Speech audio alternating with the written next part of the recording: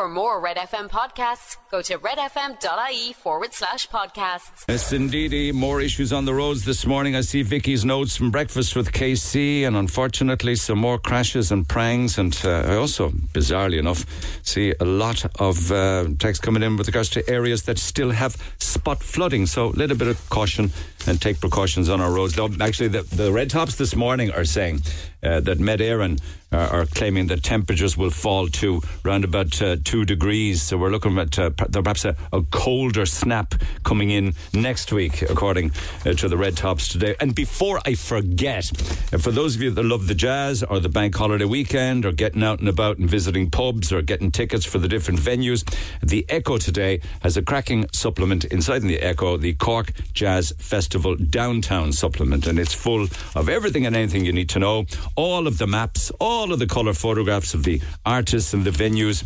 It's like the A to Z. I see our own Stevie G is in there. He's saying Cork is a happening city on the jazz weekend. So all of the details in there for you and all of the maps. And for those of you that may not know the city or the suburbs all that well, all of the different venues are highlighted and given their own red number, and you can do a jazz trail over the long weekend. So good luck with that. Very sad, disturbing news breaking overnight. It's not making the papers today, but it is making online stories. And indeed, I see it on Sky, and that is that the death toll in this mass shooting in a bowling alley in Maine, a place called Lewiston in Maine, that death toll has now risen to at least 22 dead. It is just awful news, tragic news, horrible news. Dozens and dozens more have been injured following this mass shooting in the US state of Maine. The police there are hunting a man wanted in connection with the shooting at a bar in a bowling alley in the town, and they say that he had been committed to a mental health facility over the summer, and he is a person of interest. They have video footage and photographs, unfortunately, of the man carrying what looks like a very big armed weapon. So that makes the online editions this morning. Tina Satchwell buried yesterday, and I knew it. I was talking about it yesterday morning on the air. I said, you will see all of the good people of Fermoy come out and line the entire route as the cortege and the funeral car with Tina's remains passed by. And it happened yesterday. Family, friends, neighbours lined all of the streets where Tina Satchwell grew up ahead of her funeral yesterday, and the locals particularly gathered in St. Bernard's Place Estate in Fermoy, and her funeral cortege paused outside the family home. Even saying that is sad. They were hoping for a much better end to the mystery regarding Tina Satchwell, and possibly were always holding on to a little glimmer of hope, but I imagine it was very, very little glimmer of hope that she was alive somewhere. Sadly, that was not the case, and the private burial happened yesterday and quietly among those that she loved in a place that she lived in and also loved. Then there is the bizarre story. It's just so, so sad, and that is the discovery of the body of Tim O'Sullivan in his small little house above in Mallow. Well, we had the inquest of that tragic story yesterday, and all of the newspapers carry it. Barry Roche has it in the Irish Times and online as well. Ralph Regal carries it in this morning's Independent. Owen English has the front and inside story on it in this morning's Examiner.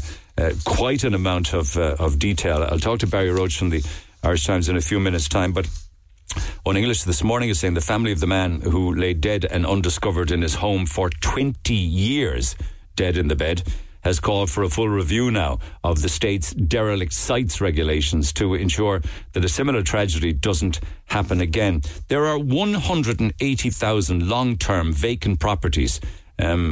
So there potentially are other tragedies out there that have not been discovered at this point in time. If there's 180,000 vacant properties, and in the case of Tim O'Sullivan, who owned the home, unbeknownst to his family now, I know the family are racked with guilt and feel they should have done more, but if you actually read into the story in detail, all I could have was sympathy for the family, because they did try and try and try.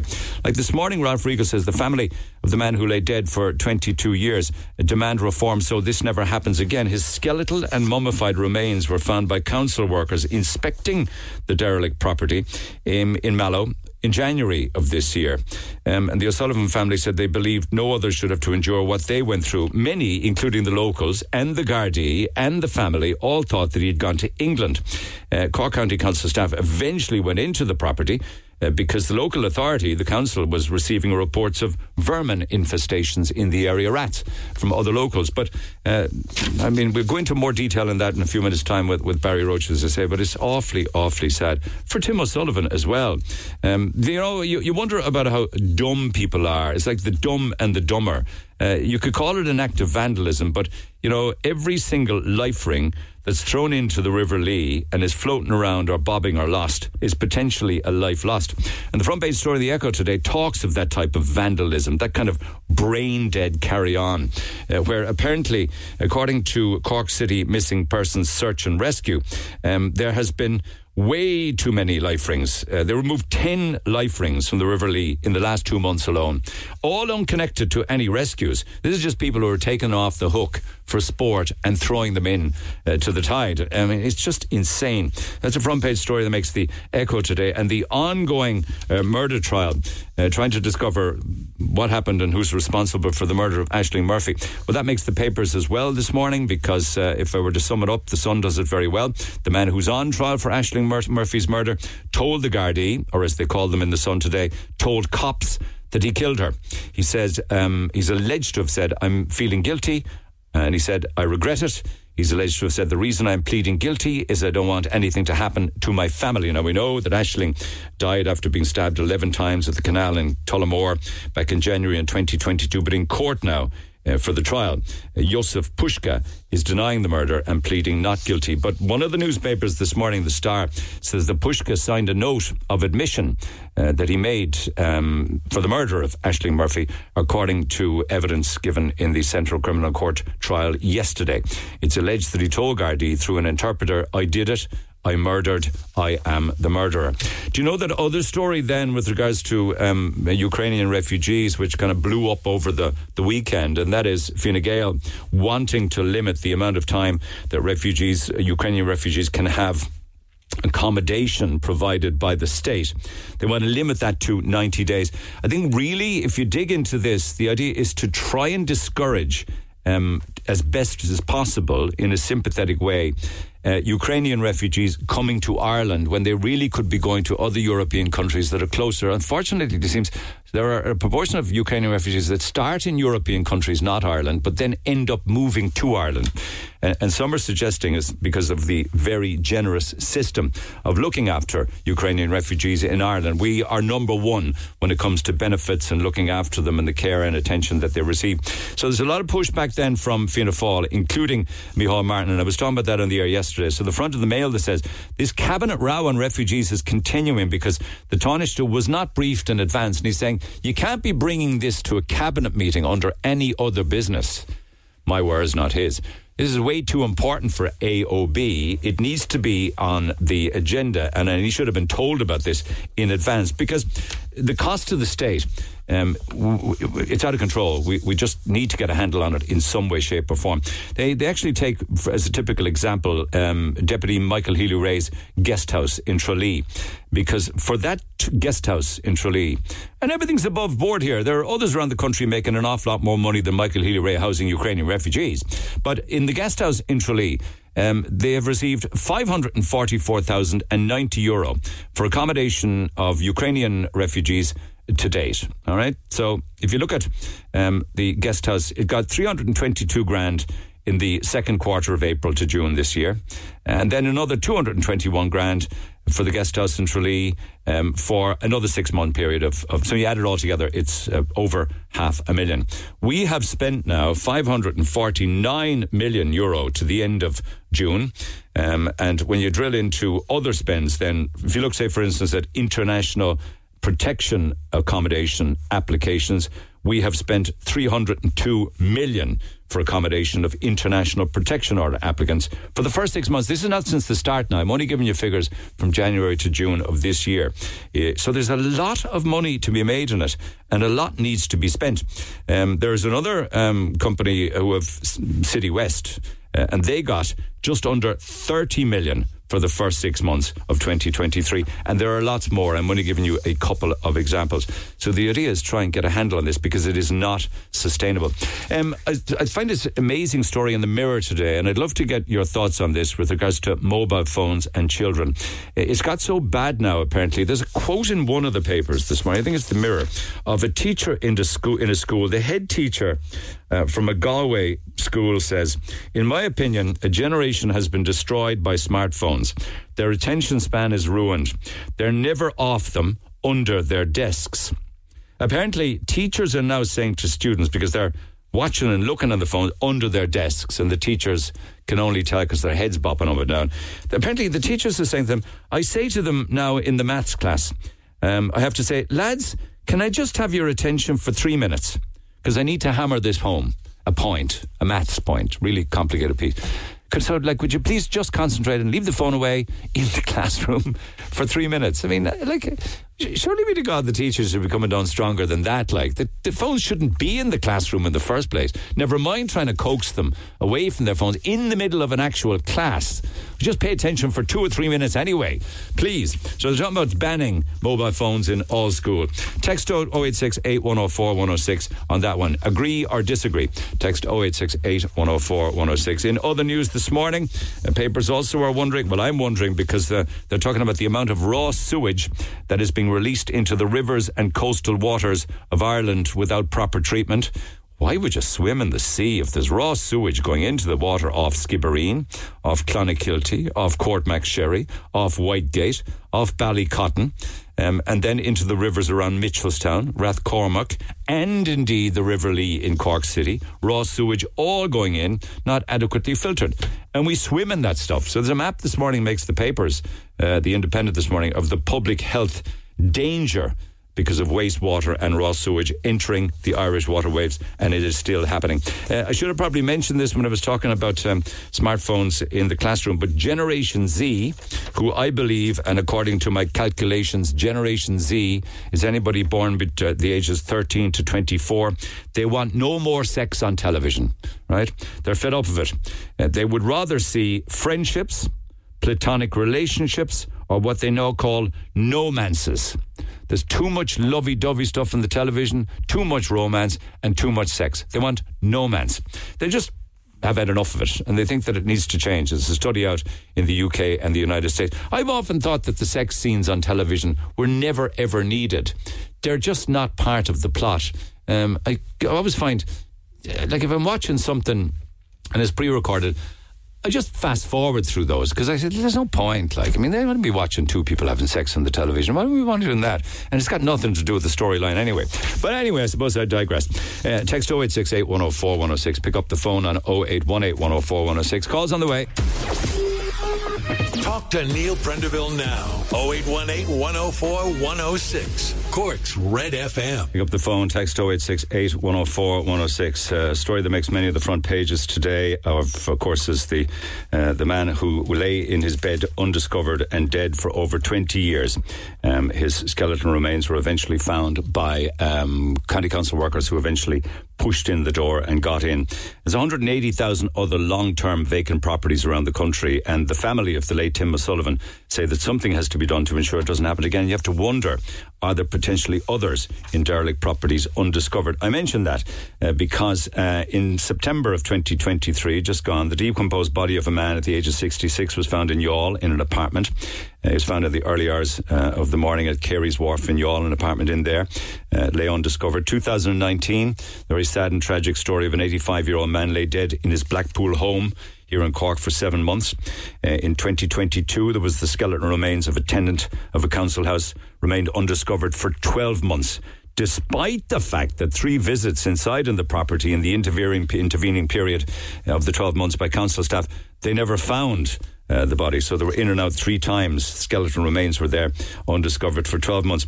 In this year, 2023, August just gone, in Newry, County Down, an elderly couple were found dead inside a house, in and around that time, and they said to have been there for a long time. It doesn't say how long, but it seems to have been some time at least. And then there was the other story of the skeleton remains of a tenant of a council house remained undiscovered for at least a year. And then another one, Britain's Nicholas and Hilary Smith, aged 81 and 79, remained undiscovered at their bungalow in Tipperary. This is from last year. They were undiscovered in the bungalow and been there for 18 months. Their mummified remains of the tragic pair were discovered with all the curtains drawn in their home. Gardaí eventually conducted a welfare search and they found Nicholas under a quilt in his bed and Hilary sat upright in the armchair with an electric heater beside her, which was still on and had been on, I imagine, for a period of 18 months. Awfully sad and tragic stories. But if I could turn to the story from Mallow, and that is to the inquest of Tim O'Sullivan. And Barry Roche covered that inquest for the Irish Times, and he joins me by phone. Barry, good morning.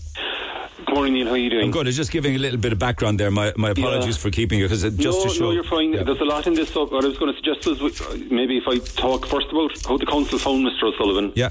And then maybe a bit about what we know about the poor man. Thank you. And then the family have made a very strong call, as you referenced, the 180,000 derelict things, so I do that. And then if we have time to just mention some of the other cases that you mentioned there. Yeah. So what we heard yesterday, the inquest was on in Mallow before the coroner from North Cork, Dr. Michael Kennedy, and we heard from John O'Dell of Cork County Council, and he said that he first became aware of issues regarding the house in Beecher Street. Just to put it in context for listeners, Beecher Street in Mallow is if you're heading from Cork to Charlotte, Limerick, go through the roundabout, you pass the fire station on your left hand side, Derry Gold's on your right, you hit another roundabout there, and if you take a right there, it brings you back into the centre of Mallow, and Beecher Street is there. It's across the house. This man's house was a terraced cottage, single storey, across the road from the Mousetrap pub, slightly down from, I think it's a Centre or a Gal, I'm not sure, there's a shop there, it's on that road anyway, and was boarded up. But Mr. O'Dell said that he first became aware of issues regarding the house in Beecher Street in December 2014 when Councillor John Paul O'Shea contacted him about a broken window and asked could the council establish who owned it. He said the council weren't able to establish ownership as it wasn't recorded at the land registry, so the council began treating it as a derelict property, and in January 2015 the property was boarded up by council staff, and he said they had no reason or authority to enter the property when boarding it up. And then he said that about 3 years later there were complaints about vermin from neighbours living next door, so council staff planned to carry out clearance work at the back, but they couldn't gain access to the rear of the property to a garden area. And then he said in January 2023, on foot of more complaints about vermin on the property, council staff went to change the locks on the door at the house January 13th, so Rentaclear could gain access, and that was when Mr. O'Sullivan's remains were discovered. Yeah, and there was quite some detailed evidence given by council members at the inquest, how they discovered, and the pitch darkness and going in with lights and going through the different rooms, right? Absolutely. Council employee Paul O'Donoghue, he told how he couldn't drill, he was having difficulty drilling the lock, so he kicked in the door. He noticed a pile of posts and brochures almost 3/4 of a foot deep inside the door, so he then decided to carry out a sweep or a check of the house. He said, I had a headlamp on me, I saw the bedroom to my left, I could see a bed in the middle of the floor, I then saw a shape of legs under the duvet and a coat laid on top. I worked my way up the legs with the headlamp as my assistant says it was dark, right up to the head. I then realised it was a human body. So he came out and he spoke to his colleagues McCarroll and Eugene Culnan, asked them to confirm what he'd seen. They confirmed it was a body and they notified Gardaí, and they arrived at the scene, cordoned it off. And we heard then from Garda Siobhan Costello how she'd arrived there with her colleague Garda Megan Murphy. They confirmed there were human remains. They notified Garda technical experts and preserved the scene. And at 2:18 p.m. on the 13th of January, local GP Dr. Marion O'Donovan pronounced the person dead. Yeah. So that was, as I say, it was clear. Yeah. The person was deceased. We also no, she confirmed there was no sign of trauma or foul play. Well, Dr. Bolster later did that then. But Sergeant Eileen Kelly told the inquest she carried out an examination of documents found in the house. After the remains removed, she found a passport, a birth cert, driving licence, as well as an ESP bill, all in the name of Timothy O'Sullivan, together with a cash equivalent of €8,000. Now, I'm not sure, was this I think it was €8,000 punts, yeah. Or I'm not sure was it punts or possibly sterling, but it was equivalent of €8,000 at any rate.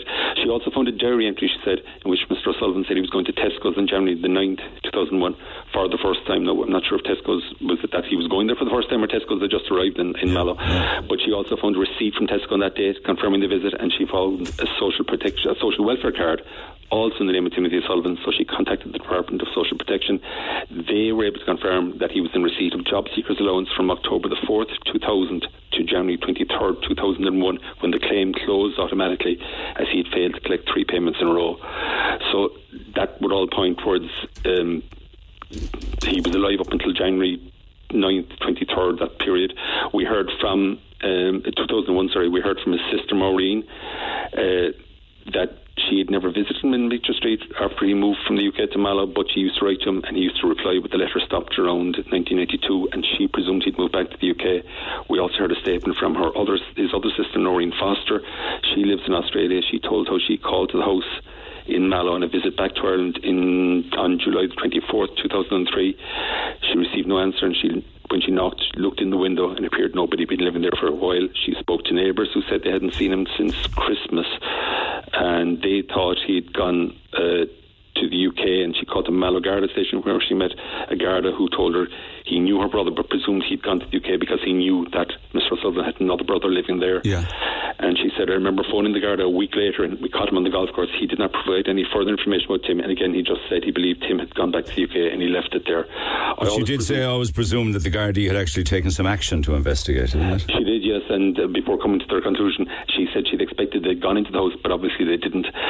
We heard, as you say, from Dr. Bolster. We also heard from a statement from a consultant dentist who examined dental records, and that's how they confirmed that the remains were those of Mr. O'Sullivan. Dr. Bolster said the bones were quite desiccated, but there was no sign of any fracture or trauma like that, but they were so desiccated that death suggested he was dead a long time, so long in fact that she wasn't able to determine the cause of death. Dr. Kennedy, the coroner, then said, it was a hugely distressing case for the family, but if it was of any comfort to them, the fact Dr. Bolster could find no trauma or any evidence of injury, and the fact that the cash was there in the house undisturbed, and the fact that he was found lying on the bed with the duvet in his overcoat on top of the duvet suggested that he'd passed away asleep peacefully in the bed sometime, he said, between January the 9th and 23rd, 2001. At the age of 62? At the age of 61, and he extended his sympathies to the family. And so that was, he also promised to pass on their statement calling for a review of legislation to the relevant government departments. Hugely distressing case, as you say, Neil, and I suppose the picture we have of Tim O'Sullivan, the family were obviously very private and didn't want to speak, so the picture we have really of them that's emerged has been from a few statements that they've issued at various stages. He was born, we discovered, in Carsavine on the 29th of September 1939, a few weeks after the the Second World War started, and I started placing this in my own mind. John Lennon was born in December 1940, so he'd have been a year older than John Lennon, so I presume the 60s would have been when he was in his heyday, as it were. We understood he worked as a compositor in printed works in the UK, and the family described him as a bright, intelligent and able man who came to Kerry often as holidays with his wife. His sister moved back. His siblings were all born in the UK. The family his parents had emigrated soon after he was born in 1939 to the UK, and his siblings were born there. One of them moved back to South Kerry, Maureen, and she said Tim used to come over to Ireland on a holiday and stay with my mum, and where my mum and dad are from. Not long before my mum passed away in January 1990, Tim moved over to Ireland. He was married when he moved to Ireland, and he was late getting married. We understand the marriage didn't last, and there was a lot of coverage obviously at the time when the body was discovered, and a lot of media reports were that Tim had struggled with mental health, but the family said that wasn't the case. Reports have been made in the media in recent days that, this is back in January, that Tim struggled with his mental health, but really it was more a case of a man with a broken heart who wished for privacy and time to be alone. Sad. That's awfully sad. It's desperately sad, isn't it? And you know something, reading all of the copy and reading the inquest reports and everything, I feel very sorry for the family, because they didn't know that Tim owned the property. You can't, they thought it was rented, they thought he'd gone back to the UK, they talked to neighbours, they went into the local pub, they went to the Gardaí. They couldn't break down the door because they had assumed he was gone, didn't know that he actually owned it, and probably were assured that he was, just tipping away in the UK and and that all was okay. Do you know what I mean? Yeah, and that's the point they made in their statement yesterday to the coroner. It was read by a solicitor, Fiona O'Sullivan, but on behalf of Mr. O'Sullivan's nephew, Aidan, and he said, that the family acknowledged that they could have done more to locate him. But I wonder, could they? I mean, they're cut up enough. They must feel awful guilt, but we have to give some compassion to them, really, don't we? Yeah, but they also made the point that they believed on Garda Síochána and Cork County Council could have shown more care and due diligence in the matter. And Aidan Shine in a statement said, the decision to board up the house without conducting internal checks highlights one of the main shortcomings in the current derelict property processes and surely conceal the truth about our brother's whereabouts for even longer. We do not seek to lay blame, but rather to emphasise to all parties involved that more could have been done. Moreover, they say, we are deeply concerned that his tragedy may not be an isolated case in a nation with over, as you say, 180,000 derelict properties. We worry that similar cases could remain hidden. And they went on to say then the existing system and processes seem inadequate, sending notification letters to derelict houses, erecting a notice and waiting extended periods, often exceeding 12 months before commencing compulsory purchase order process is an impediment to timely intervention. And that point you made about them being unable to establish, or weren't able to find out that Tim actually owned the house. Yeah. The fact that local authorities appear not to have the authority to conduct the necessary legal searches in both the Registry of Deeds and Land Registry to determine the owner of our property and carry out subsequent searches to contact next of kin before beginning a compulsory purchase order, that also is a deficiency, they say.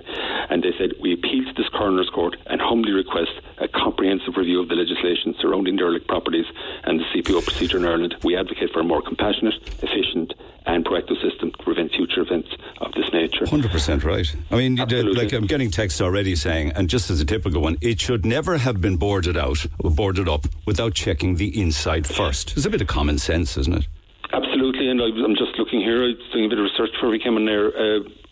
Derelict Cork campaigners Frank O'Connor and Jude Cherry, they estimated, I think, in June this year, there were 460 vacant and derelict buildings located within a 2-kilometre radius of Cork city centre. And it's a slightly different context now, but I'll just refer to it in that the poor man was the victim of murder, Frankie Dunn, if you remember back. Yeah. But that was at a derelict property, and if it wasn't for Joe Pearce looking for his cat in the grounds there, Borrymana, Borrymana Road, who knows what we still might be issuing appeals, or the family might still be issuing appeals for Frankie Dunn. So it's a serious issue, and you've listed cases there.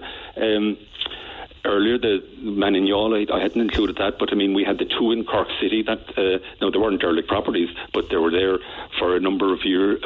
Richie Scanlon in Madden's Buildings, he was there, I think. He was there over 6 months. George Harrington in the Glen, he could have been there. I'm just looking here for months again. We had the Smiths of Clooney, as you say, 18 months in Tipperary, and there were a few more that you referred to, and I'm looking at one. The one that was most similar in some respects to this is the case of Michael Whiston, a man in Dublin, Sallynoggin Road in Dunleary. February 2022, his mummified remains were found. He was a 76-year-old man living alone. The house had been evacuated just hours earlier after a hand grenade from the Civil War was found in a frying pan in the kitchen. It was made safe by bomb disposal experts. Council staff then went in to clear rubbish, which they believe was in the abandoned property. That's bizarre. And we heard, the inquest in Dublin heard from a council official, Carmel Donlan, said they had been contacted in January 11, 2021 by a neighbour concerned that Mr. Whiston hadn't been seen since Christmas. They checked with neighbours, he said, RIP.ie, local nursing homes, social welfare workers, as well as calling the property over the following months, and no rent had been paid since January 20th, 21. So they started a process to deem the house abandoned. Workers from a security firm called to it on October the 8th, 2021. That's 10 months later, nearly 9 months later. They replaced a door there. It was inspected by council staff, accompanied by Gardaí on October the 15th, 2021. 3 days later, they attached a notifying the tenant that they intended to terminate the tenancy. And then it was February 2022 when when an employee of the company sent in to clear rubbish from the house. They found the poor man's remains, skeletal remains, sitting up on a bed in the back bedroom. Isn't that bizarre? And they had to get DNA samples to confirm his identity. They heard, or the inquest heard, he was a single man, no history of employment, recluse, rarely left the house, agoraphobic, fear of open spaces, and he also suffered from alcoholism and suffered from depression, and he'd lived there alone since his mother died in 2008. But again, people have been going in and out and never spotted the body. Yeah, it's extra. Yeah, and I mean there were two cases in Wexford I've come across. There's a really bizarre one in Mayo when the family were living in the house. The sister, if you remember that, the elderly sister, died, and the brother wasn't meeting them. They were leaving notes from, and about a year later he discovered she was dead. There's some really strange ones, but the scary thing is if there are 180,000 derelict properties. With the job seekers allowance, okay, so the job seekers allowance, maybe that's how they're able to date it. That's how we're able to date it. The receipt for job seekers would have been January 23, 2001. You're saying that it's cut off then after you don't pick it up after 3 weeks. But nobody checks on a job seeker not picking up the allowance. But would they check on a pension or not picking up a pension? Speaking to you before, I think you had Paddy O'Brien on afterwards. He made a very sensible suggestion that, if somebody doesn't collect a pension or a social welfare payment, or a couple of them consecutively, and they fail to collect, then some red flags should come up in the system and say, hang on a second, what's happening here? Yes. And somebody go and check out. There's no point in writing out to somebody who's dead, living alone, a letter that nobody's going to find. Well, the thing you do straight away is you would, as you said, check rap.ie. There's nothing in there then, and someone hasn't collected a pension, then you up the investigation to another stage. Absolutely. I mean, I think Paddy O'Brien's suggestion that time was eminently sensible and practical, and it should be easy to do. I would have thought with computer systems that you would have some red flag and alert coming on saying the person hasn't collected this in a month, what's the story here, and a check. But I mean, there I've come across and I wasn't aware of the one in you had from Newrino, that couple. But I mean, there's some, there's elderly two sisters in Mitchelstown back in 97. They're dead possibly 2 or 3 weeks. I'd say the one from Ballyhaunis, the woman who'd been dead a year, and she was sharing a room with her sister who obviously wasn't mentally well. Alan Moore in Wexford dead 3 months. Christmas lights in the window alerted people around March. People noticed the Christmas lights. That's when the guards went in. A man called Philip Knight in Wexford again. Neighbours noticed a foul smell. They went in. He'd been dead about a month or so. And then the Michael Whiston one in Dublin. But it's 20 sad. years though. But 20 years is just it's incredible when you think of it. I mean, 22 years. I go to Mallow. That's how I go up to the courthouse in Mallow. I've been passing that house for I don't know how many times. So many people have passed it, never realising that there was a poor man in there. And nobody ever thought about going in and checking the property. Hopefully, some good will come from this awful, awful tragedy. Hopefully, I mean, if properties are being boarded up, surely it should common sense.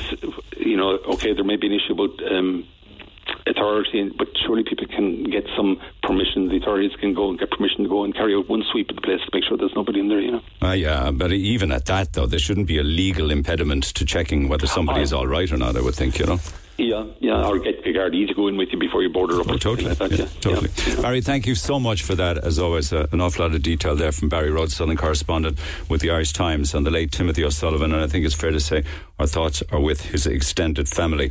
It's a difficult time, and it must have been hard to give evidence yesterday, and indeed to hear an awful lot of the evidence that was given about their beloved brother.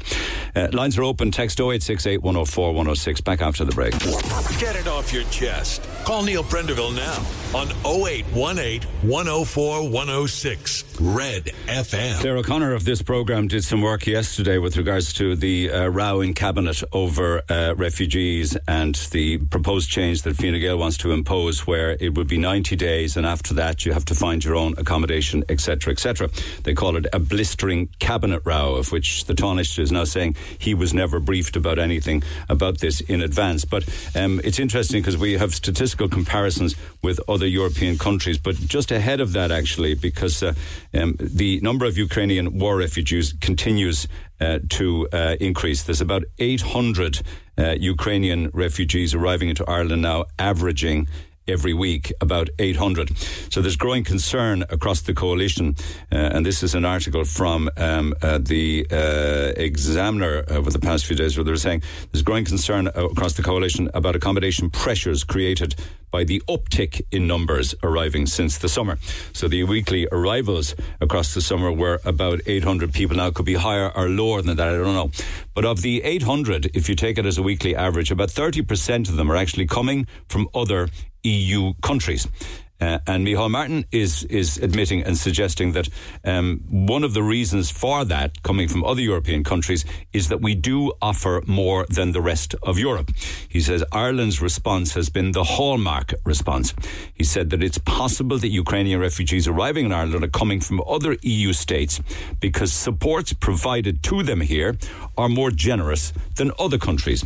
Now, it's not as if he's suggesting that we need to get in step with all the other European Union countries with regards to the payments and the services that are provided. He said, actually, it's a badge of honour.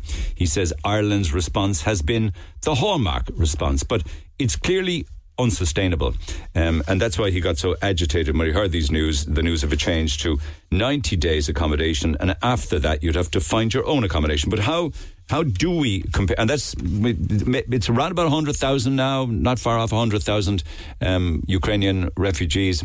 And I think that the figure for international protection order assistance, these are people coming in from a lot of other countries and claiming asylum here, coming into Ireland maybe through the airports or through the ports themselves, or sometimes they're, unfortunately, sadly, we've heard of one or two cases where people have come across from through Northern Ireland, and actually the problem there is that they would have had a criminal past that was unbeknownst to us until they committed really terrible crimes here in Ireland. So the international protection order ones would be maybe fast approaching 20,000.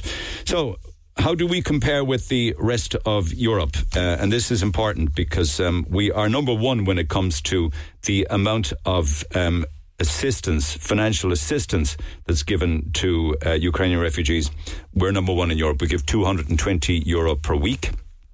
Finland gives 107 per week, and that is followed by Spain that gives 100. Italy gives €75. Denmark gives anything between 60 and 82. Portugal gives just over €68. Luxembourg gives €7.29 in protected accommodation. They get just under €64 a week in Luxembourg if they're not in protected accommodation. The Netherlands gives just under €54 a week. Greece gives 50. Sweden gives 49. France just under €48 a week. The Czech Republic 42. Germany gives a varied figure. It could be anywhere between, something like €41 a week and 112. So I don't know why it varies so much, but it does. Austria gives a flat fee per week of €41 a week. Poland gives €14 in protected accommodation and €37 where you're not provided with accommodation. Hungary gives just under €14 a week. Belgium, just under €8 a week. If they're in official reception centres where they do get shelter, meals and medical care. And Bulgaria gives a one-time payment of €180. So as you can see, the payment in Ireland is, for want of a better word, although it's an understatement, substantially more than many other European countries. If you look, Bulgaria gives €180 once. We give €220 every single week. So that's, both ends of the scale, if you like. So it's fair to say then that perhaps people coming and fleeing war would want to come to Ireland faster than any other European Union country. Bear in mind also, though, that you also have other family members who are coming from Ukraine to join their relations and their family in Ireland. And that's bound to happen. Could have other family members who wish to come over. But I think it had been thought, really, maybe when we put together our plan for refugees, asylum seekers, international protection orders, a different thing, but that the war wouldn't last this long. But it is, and it goes on and on and on. So then others were asking me with regards to exactly what is available. So Claire had a look at this also, and so did I. Ukrainian citizens don't need a visa to travel to Ireland. This should answer any questions that you might have.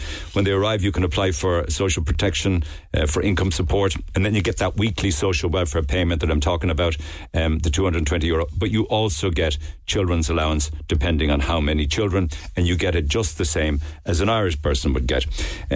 You then stay in accommodation where your food is provided, but you must contribute €10 per day for adults and a €5 each day for the children. If you refuse to pay, you could be asked to leave.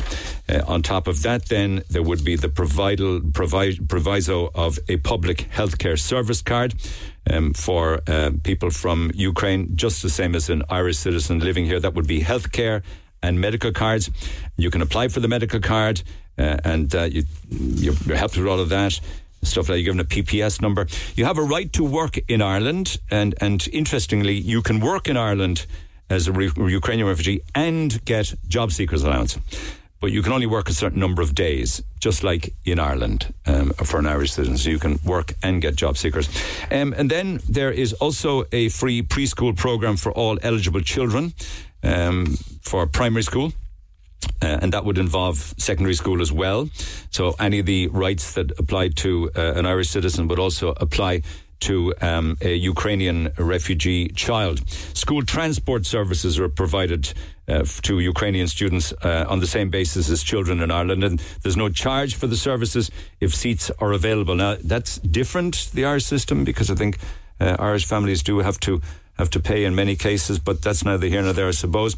There is also available funding and fees for further education and third-level education for Ukrainian refugee students. There's a tuition fee scheme. There's a student assistant fund. There's a bursary for displaced people, which is about €6,000 per year. And you can apply for a payment of €1,150 per month for a qualified person taking a full-time course in higher education. So all that is available. And finally, because I was asked by text on this one, with regards to driving. You can drive on your Ukrainian driving licence while in Ireland under temporary protection, but they say you must be insured to drive your Ukrainian car while using Irish roads. So that was a lot of work that was done yesterday, in particular to compare to the rest of Europe and the payments and the services that are available here versus our other EU neighbours. Your thoughts, text 0868 104 106. Pick up the phone on 0818 104 106. Talk to Neil Prendeville now. 0818 104 106. Cork's Red FM. Meanwhile, you look at, I'll come back to calls after 10 this morning, thank you. I see a lot of texts coming in, I'll get to them as well, but you also look at maybe other people who are on our roads and how they're doing business. It could be tax, it could be NCT, it could be insurance or car insurance. I mentioned a while ago. I see the Gardaí doing good work there. There was a multi-agency checkpoint set up there recently here on Leeside, and you'd have the National Transport Authority would set up checkpoints, and they'd have the Garda Síochána there as well. I don't know whether Customs and Excise might be there also, but they were checking, and they came across some character who was operating a taxi service without licence nor insurance. The driver was not only operating without the correct licence for a taxi, which makes it a fake taxi, but the NCT was overdue and the vehicle was uninsured. Wouldn't it make you think about perhaps if this is happening more than we know? And it would be very worrying that you would have people out there. God knows we've heard of stories in the past where, there was a story in the papers earlier in the week, and we covered the court reports of a girl who was raped in a supposed taxi that she thought was a taxi, and it wasn't one at all. This guy was detected operating for hire without the proper taxi licence, no insurance to do so. The vehicle was seized and the driver will now face court. And in a final note then with regards to traffic and things moving around, you'll be disappointed to hear that some bizarre reason, Cork Bureau reporting this morning, that there will be no late buses. Bad news for late night jazz revellers this weekend. Bus Éireann's confirming there'll be no extra night rider bus service again this year. Irish Rail are putting on some extra services into and out of the city, but no buses. You would think that there would be. I don't know why. Has it got to do with lack of staff or what? But it's very unfortunate, because you think that they would extend the buses across the bank holiday and the jazz weekend by a couple of hours, but that ain't going to happen. Text 0868 104 106. We'll pick it up after 10. Now, the Neil Prendeville Show, Red FM. Okay, pick up the phone, 0818 104 106. You can always email Neil at redfm.ie. And we'll talk to Jackie, if you don't mind, because they're in a very, very, very worrying position at the moment with a family member that they love and care for and worry about a lot these days. Jackie, good morning. Hi. Hi, Neil. I appreciate you coming on because you're going through a tough time at the moment, and obviously we'll be very careful about what we say with regards to your sister. But Feel free to share with as much as you can, though, because you are very concerned. I'll just tell you the kind of story where it all started and stuff. About 4 years ago, her marriage was after breaking down before that, but her husband then applied for divorce, and then at that time her own health wasn't great. She was on medication for 10 years. She was on pain medication and everything, and then her daughters moved out of the house, as they do. They grow up and they move on. It happens to us all. Yeah. And then she lost her 2 dogs that she had for like 15, 16 years. Passed away. And they died within a couple of weeks of each other. And everything seemed to just fall down around her. Now, we as a family were there to support her, like emotional support, everything else that she needed. And we were trying to get her to keep the house herself, that she'd have somewhere to live. And she kept telling us, I have this person who's going to buy it off me and I'm going to stay in the house. And then, because her husband was after me. I won't go into that aspect, if you don't mind, okay? Yeah. Okay, so thank you. Her husband had moved, so she lost the house in the end. She lost the house, and she lose it, or she sell it, or she just it sold. So she left it go in the end, and she moved to my mother's house, and due to her mental health deteriorating, then it just deteriorated. Yeah, you were concerned for her at that stage, even. Yeah. And she turned to religion and God, and it got very worrying that all she could talk about all day was that. And she started fasting and stuff and not eating. And my mum and dad became very worried about her then, because she was going like 3 weeks without food. 3 weeks? And 3 weeks without food. All she'd do was drink water. And when we'd say to her, why are you doing this to yourself? And she says, because I'm fasting for my sins. And I said, but like, we all fasted for our sins, or we all sinned. You know, I said, you don't need to do this to yourself. I said, you're actually hurting yourself by doing this. And she said, no, I'm on a journey now. It was she saw it as a form of penance. Yeah. She's far from no more a sinner than the rest of us, but she was seeing things totally different. Yeah, she was. So what happened then was, it went to a stage of my mum was terrified that she was actually just going to find her dead in the bed. So she said, I have to ring her doctor. I'll have to get her doctor out to the house. Did she lose rapid weight, and was she without energy and gone? She went from a size, we'd say she was in a size 18 clothes, and she went down into a size 6. Good God. And and my mum and dad were watching it every day, and they were trying to get her to eat. And, you know, obviously she's an adult, and you can't force her. So they were just watching her deteriorate over the days. And then what's wrong with my sister is she's super intelligent, and she can manipulate her way out of situations. She knows, like, she would have suffered with her mental health all her life, on and off. But anytime she would have went to a counsellor, she would have counselled the counsellor. All right. You know, that kind of way. Yeah. And then what happened was, the doctor came out to the house. She sat in the front room with her for an hour and 10 minutes speaking to her. Yeah. And she basically told my mother that if I got the home crisis team out to your house, they'd be putting me in, because they'd be thinking there's something wrong with me. She said, I can't do anything about it. She's an adult, and she's making this decision, and because it's on religious grounds, I can't do anything. Is that right? Because I would have thought that you could have maybe coaxed, or the GP could have worked out some kind of visit to this, some kind of involvement with psychiatric services or something like that. No. So this was now before she stopped drinking water. And then she stopped drinking water just after that Christmas. And she didn't drink water or eat now for 4 days. Now, she wasn't after eating for 3 weeks, so then she went into not drinking water. And my mum and dad were absolutely terrified, and they said, will you come and talk to her? Because, you know, like, I had a fantastic relationship with her all my life, and they said she might listen to you, if you reason with her. I had called, I was regularly calling in to check up on her, but they said it's gone to a stage where it's terrified now. Doctors can't do anything, and I went and confronted her, and she ran out of the house. And she said, I knew you were up to something. I knew you were planning something. I knew you were going to do something. And I said, no, we just want to help you. Yeah. But at that stage, her mind was gone. She ran. I used to get the guards involved. We found her. The next day, I think we found her in the Metropole Hotel. Okay. And when we went in, we spoke to the manager in there, and he said, I actually thought your sister was dying when she came in here. The condition of her. Okay. He said, she checked in, is it? She checked in. Okay. She checked into the Metropole Hotel, Because, and the Gardaí went to the hotel room. Four of them went up into the hotel room with her. At that stage, she was after having a shower, changing her clothes, having something to eat. And when they went up, she was coherent.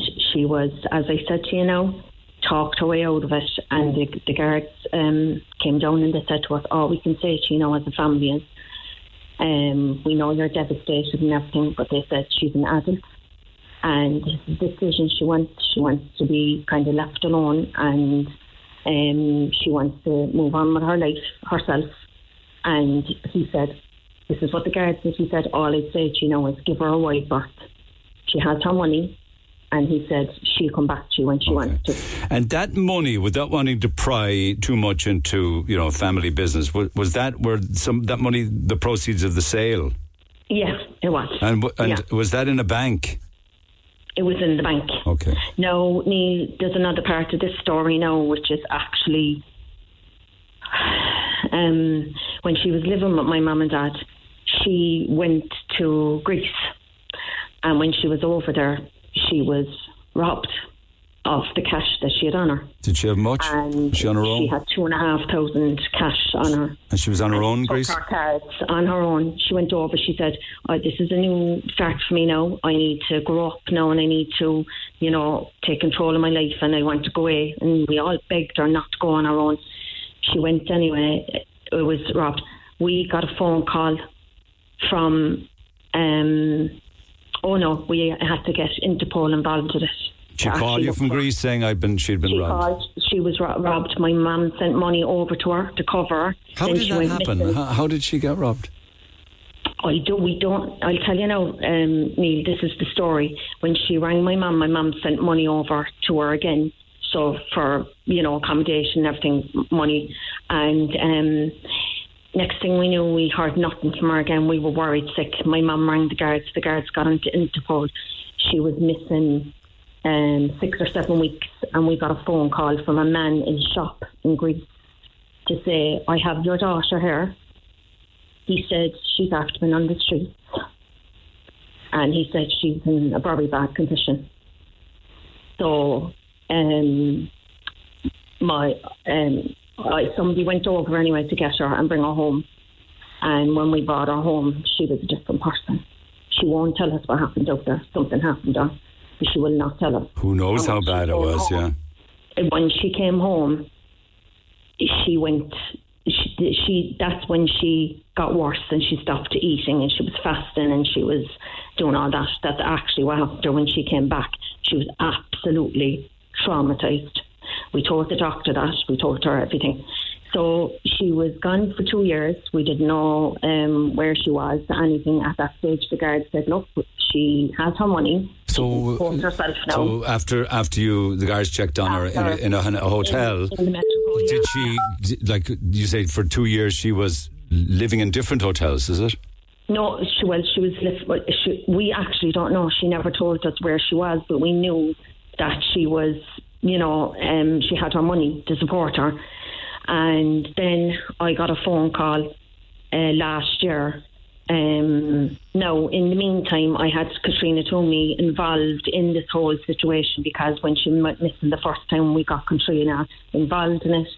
and we had to photograph my sister, so she knew her and stuff like that. Looking out for that she might call to Penny dinners or something. Katrina was absolutely and I couldn't ask for better in her. She's an absolute fantastic woman.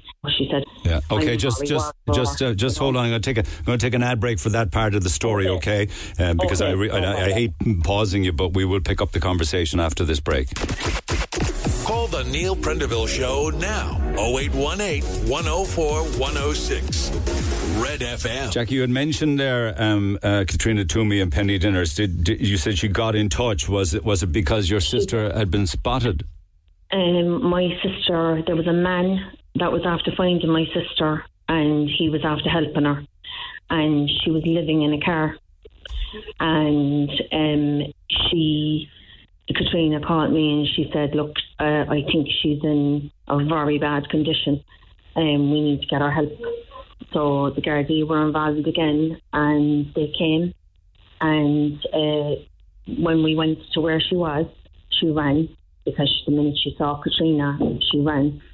And the guards came, then they took a statement and they went looking for her that night, and they took her back to the Bridewell.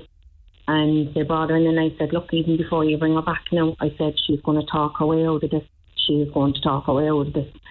And they said, "Look, we're going to get a doctor to come and see her." And I said, "Could I speak to the doctor before he goes in?" Because I said, "I know for a fact she'll actually talk her way back out of this," I said.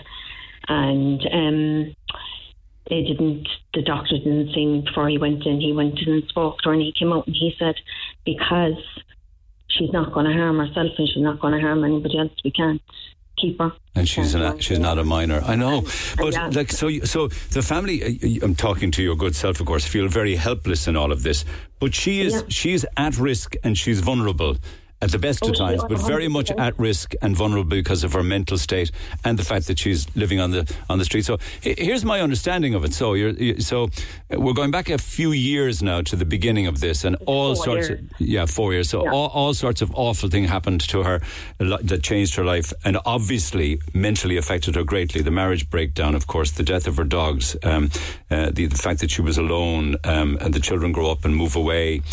Clearly, there was some kind of a breakdown, wouldn't you think? And then my understanding was that she became very religious and started fasting and refusing to eat and wishing to do penance. And the worst thing of all, Neil, now, besides her mental health, is she hasn't showered or washed herself in 4 years. My understanding also from Seamus, who had a lengthy conversation with you, was that she said that God told her she sold the house because God told her to, and said she got a message to say, live in hotels till the money runs out. Is that accurate? It was, you know what? What happened was she went to bed one night and she woke up and she asked God to take her. And she said she woke up the next morning, she had more pain, nothing. She went off all her medication. And she said God told her then she needed to go on this journey.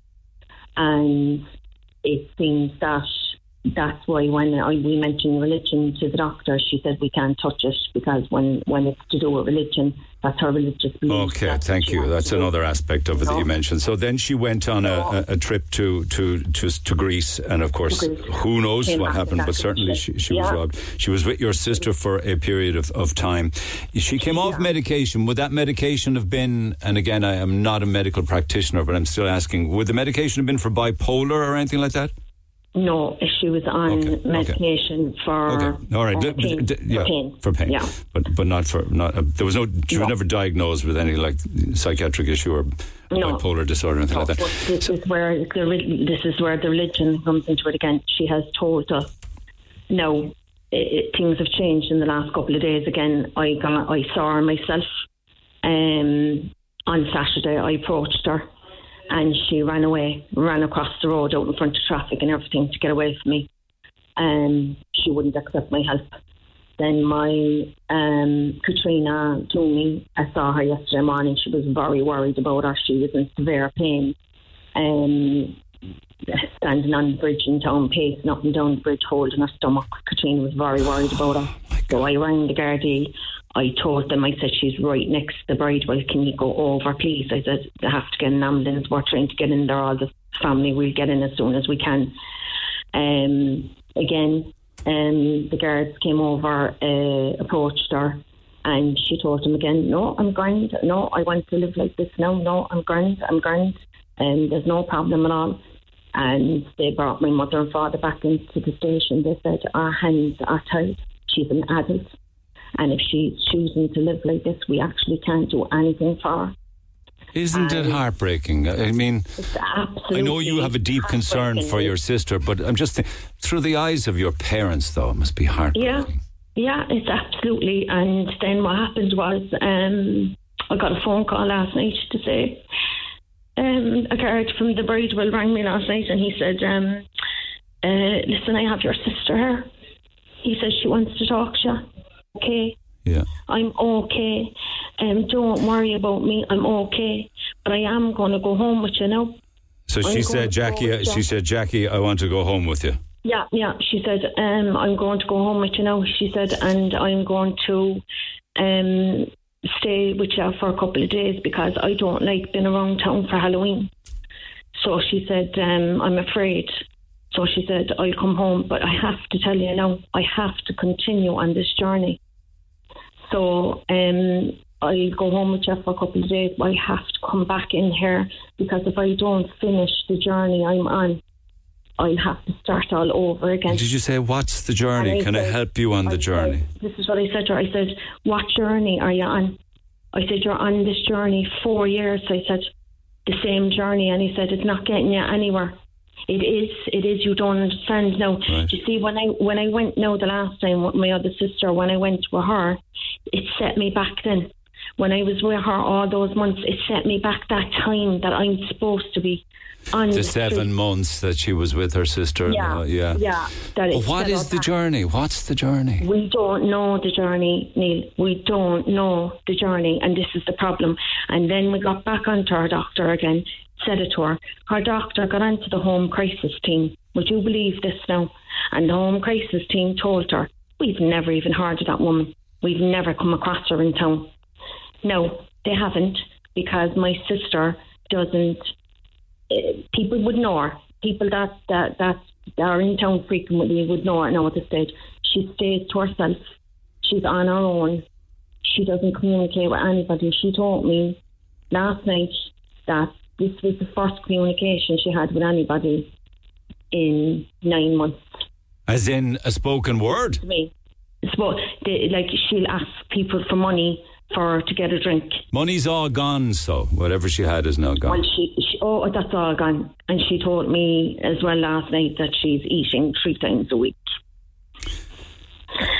And she's sleeping standing up. Where? She didn't say. She just said, I'm sleeping standing up. And I said, how are you doing that? And she said, I'm just used to it now, because she said I can't. She's afraid to go anywhere that she has to lie down. So she's not even she's with me now. She's after getting a good night's sleep and stuff like that, and we make sure that she has plenty to eat and everything she needs. But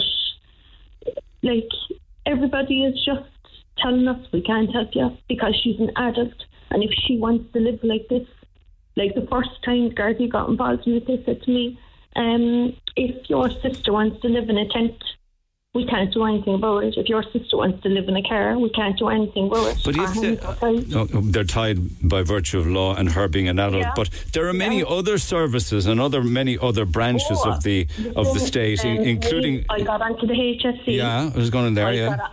I got into the HSC the other day, explained the whole situation. I got into a doctor in St. Michael's Hospital about 2 months ago. I was on the phone with that man, I'd say 40 minutes. He gave me 40 minutes on the phone. He listened to everything I told him. And he said, because she's an adult and because she's not going to harm herself or harm anybody else, he said, we cannot do anything. He said, your doctor can get her signed in for 72 hours, he said. But if she goes in, and he said, if she's so coherent and she speaks so well, as you're telling me, he said, they'll leave her walk back out there. But wouldn't that be the greatest tragedy of all time, though, if it ultimately led to her death? But this is what we're worried sick about, the family work. I'm going to bed at night and I'm thinking, where's my sister now tonight? I'm sleeping in my warm bed. Like, where is she? My other sister was out driving around 3:30 the other morning looking for her to see could she find her. Did she? Yeah. She never found her. Couldn't find her. She went to every place now that she could think of that she could go. Because when we found her, the last time we found her, she was sleeping on a bench. And she had the keys, is it? Over. On the key. She Anderson's Key or Pope's Key or... It was on by Franciscan Well. North Mall. That key, yeah. She was sleeping there on a bench. Nothing covering her or anything? She had a black bag over her. Do we have? I don't have to remind you how vulnerable and how at risk she is from predators there. She's walking around in a little cardigan, a long cardigan now. That's what she is on her. No coat, nothing. And I said to her last night, I said, you're actually going to...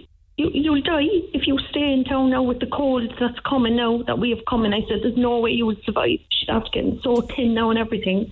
How did she survive previous winters?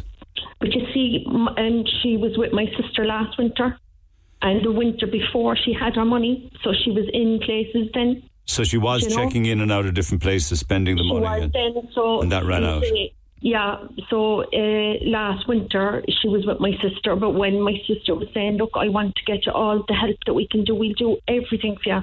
Once you just see a doctor, talk to somebody about what went on. And she did tell us that something happened to her when she was in Greece, but she can't talk about it. She cannot talk about it to anyone. And she said, I need to continue on with this journey. And when I finish this journey, she said, I will come back to you. But I don't think she'll ever make it back. Okay, so the HSE can't do anything about it. GF or St. Michael's, whether it's the Mercy or the CUH, can't do anything about it. Yeah. You spoke to a psychiatrist who said he can't do anything because she appears coherent and she's an adult. The Garda Síochána's hands are tied again for similar reasons. She's not using the services of Vincent de Paul or Simon. She wouldn't be in Adele House if she tried. She hasn't. What happened to her is she's paranoid now, Neil. So she doesn't trust people. So with Katrina Twomey, even though she was fantastic in everything she did for us, because Katrina rang the guards last year and because I got the guards involved last year, she doesn't trust Katrina. She won't go near penny dinners for food or anything. So she'll actually go without. She told me like she has went on the streets a week without food. But in 2023, right now, we live in a society where all the arms of the state's arms are tied behind their back and can't help somebody who clearly is psychiatrically unwell and is very much at risk on our streets and is on this path that will ultimately lead to her death, and nothing can be done to intervene. Is that what you're saying? Yeah. That's basically what we're and if you spoke to Katrina, she'd tell you it's a roadblock at everything as a family we've done. Every single thing we've done, we've come to a roadblock. No, we can't get involved. It's religion. No, we can't get involved. If she wants to live like this, she can live like this. I can check that aspect of it with regards to a religious conviction being the reason why people can't intervene, but There's also the aspect of human kindness intervening for the best reason in the world, and that is to keep somebody safe. And like we're heading in, temperatures are going to drop now. You'll be 2 maybe 3 degrees, possibly 4 degrees at 2 and 3 in the morning next week. And you see, she will die of hypothermia.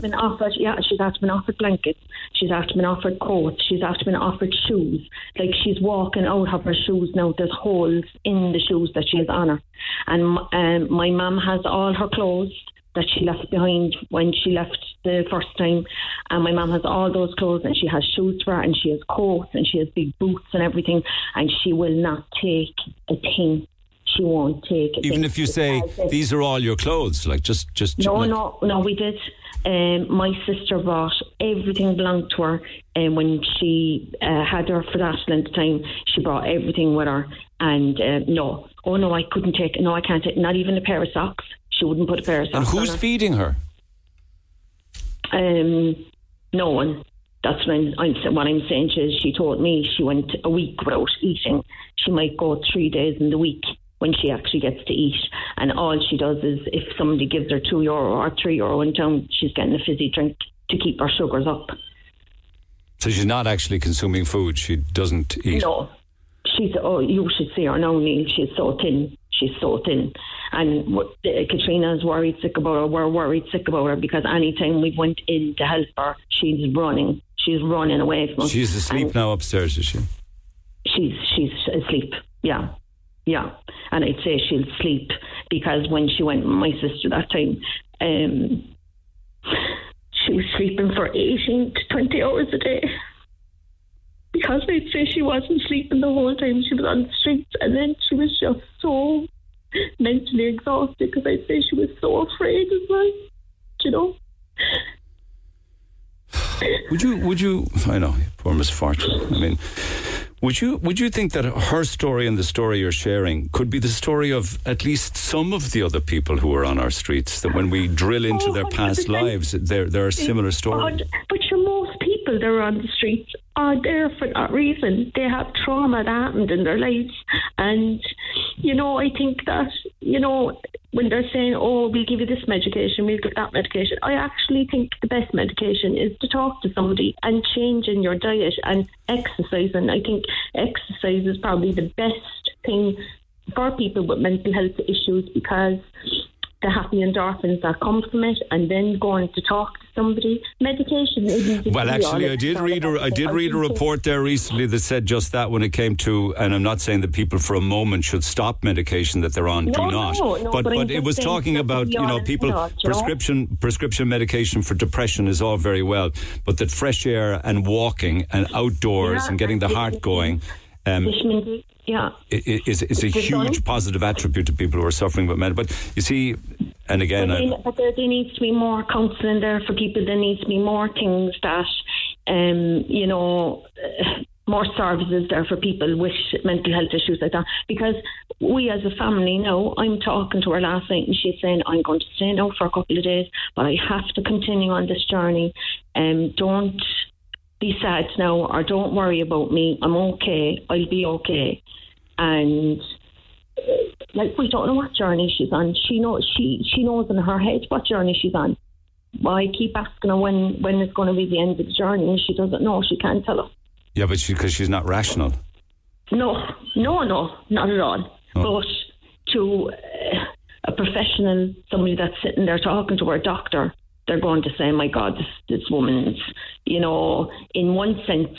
Even there was Bangardi went over to her yesterday, and then there was quite speaking to my mother afterwards, and she just said, "That's absolutely devastating to see your daughter in that situation, and your hands are tied. You can't do anything for her." My mum told her everything we're after doing for her since, and she just said it's absolutely devastating that this is what has come to, that she's in that condition. So for somebody who's not aware of how traumatic and dangerous a life they're living and the journey that they're on, there can be no intervention because they're an adult. Yeah. And if you went for a section into the psychiatric services, they can only keep somebody for 72 hours and they can walk out the door. And they can walk out the door. Okay. So she could talk her way around it and she could be gone again. So that's where we are now as a family, and we're absolutely at our wits' end. Well, I'm stumped because I don't know. Yeah. I don't know where you turn to next, except for hoping that she'll wake up and say, "I want to end all of this. Will you ever help me to become better?" Other than that, I don't know. No, but that's what we were saying. We were saying if she asked, I got the phone call from the guards last night. I actually thought it was the way that she was ringing to say, "I need help. I want to stop what I'm doing. I just need to move on with my life now." But you could equally get a call from the guards to tell you that she's passed away. Oh yeah. Well, my sister was watching her yesterday. She was watching her on the bridge, pacing up and down in agony with her stomach and holding her stomach. And my sister got out of the car, went over, and she ran away. And when I approached her as well at the weekend, she ran across the road away from me, and I was terrified then. I didn't want her anxiety going through that. I didn't want to harm her in that way, you know what I mean? I didn't want to be upset. So all you want to do is hug her and take her home, mind her, make her well. That's all I wanted to do. I wanted to get her into the car, get her home, and just, you know, and now I have her at home at the minute, but she can walk out the door at any stage and walk back into town and continue on the journey that she thinks she's on, you know, and that's like where we're stumped. She does need she needs help. Where will you get it if you've tried everywhere? I'm racking my brain here wondering, because your hands are completely tied, because you're saying, sorry, she's doing what she's doing on religious grounds and she is an adult, we can't help. But you're like, we have a duty of care to people. Oh, this is it. But like the thing is now, the religion thing is gone. Like she was speaking about religion when she was fasting, and she was fasting for her sins, but she's only just talking about a journey now she's on, and she needs to finish out the journey. And everything she said to me last night, you taking me home now is going to set me back again. So it's going to set me back now. But I need to do this now because I'm afraid. But sure, if there was some kind of a medical intervention there, in fairness, I'm just thinking out loud, where she could get some kind of medical intervention that could balance her. Like if it was a form of bipolar, where there would be, a duty of, or there would be maybe, how can I put it, some kind of medical plan or prescription that would keep her balanced. Yeah, if she got a diagnosis, if she was brought in and they diagnosed her and they started her on treatment, but then again, she will have to accept that she has to go on treatment, and she'll, you know what I mean, and then stick with the plan. Yeah, she'll have to accept that she needs treatment. And whereas, look, I think sometimes, you know, years ago when people were taken in and, you know, they were kept for years, I just think myself that she needs. Like somebody going into rehab and they have to go to rehab for 3 months. I think she needs time because her brain is so drained. But you can walk out of rehab, you see, voluntarily. No, I know. But I'm saying if they could keep... No, I know, but there you go again. They can't keep her there, so she has to accept help. And if she doesn't accept the help, that's what we were told by the guards. They can't do anything for her. And that's where we are now as a family. She can't accept help because of her mind, because her mentality. So you say that the religious aspect is over, in the sense that I see somebody suggesting that if she's still on some kind of a religious path, maybe a little one-to-one conversation with the priest in priestly garb would help her. She's totally against she actually became a born-again Christian. Went down that route and everything for over 4 years ago. It was probably about 5.5 years ago when she woke up that morning and said she was cured of all her ailments and all. She wasn't taking the painkillers anymore. But where's her journey going? And then this is it. But the religion thing is gone now. She doesn't talk about God anymore. She doesn't talk about anything like that. So everybody has to sit back and let your sister's life take its course, to whatever sad and tragic consequence that might be, by virtue of the fact that whatever happened in Greece, she could have been attacked in Greece. We don't know. It could have made things much, much worse. Yeah. You know, should be all sorts of additional trauma. It was too traumatic for her to talk about it. So she said, "I will tell you one day, but I can't tell you now. I can't tell you what happened." So then she was over there for near to 2 months, and ended up in the streets over there as well. And you're going from somebody now that she has such a fantastic brain. Like, she's just so artistic. My God almighty, she would have made a fantastic interior designer. She's just somebody that can put her hands to anything like that. Brilliant brain altogether. And just something, tragedy happened and trauma happened and her mind just couldn't take it, unfortunately. So what are you going to do when she wakes up and wants to leave? Well, I don't know, Neil, because she did, when my sister had her that time, she was happy to stay because she was sleeping, she was getting food every day, she was getting her cigarettes, she was getting everything she needed. And then when my sister approached her and said, look, we need to look at long term and we can support you financially for as long as you need it, but you will have to take, so she kept saying, I'm on this journey, I can't change my clothes, because if I change my clothes, I'll have to start all over again. But you have a shower. Did she have a shower last night? Sorry? Did she have a shower in your house last night? No. When was the last time she'd had a shower or a bath or a wash? 4 years ago. 4 years ago? 4 years. 4 years. She told me last night it's 4 years since she changed her clothes. And washed her hair 4 years ago? 2 years. No, nothing. This is what I'm telling you. Whatever happened in Greece was so traumatic that when she came back from Greece, she was so bad. When she came into the house, my mother said you would have to go in to have a shower. Now, she did have a shower then, and I think she had 2 showers in the time that she was in my mother's house then. And that was it. And then it went to not eating, not drinking, and then left and never changed her clothes after she had the shower in the Metropole. How long ago was that? I can't even think now, to be honest, but she had a shower that day in the Metropole, which would be nearly 4 years ago. But is she wearing the same clothes for the last 4 years? She's on, Neil, she has no socks on. She has just shoes. She's wearing the same clothes if you see her around town. I'm talking now here and people are listening to me and they know what I'm saying. They see my sister around town. People regularly would see her around town in what she's wearing. When we saw her on Saturday, it was falling apart. Holes in all she's a long kind of dress thing on her and it's all holes in it, and she has a black scarf around her head to cover her hair, and she's wearing a black mask. And for some reason or another, she cannot shower, she cannot wash her hands, she cannot do anything. And this is where we are with it. Yeah, because she is... she feels that if she cleans herself and she changes her clothes, she'll have to start the journey all over again. I mean, she is mentally unwell of no making of her own. And I would have thought that somebody...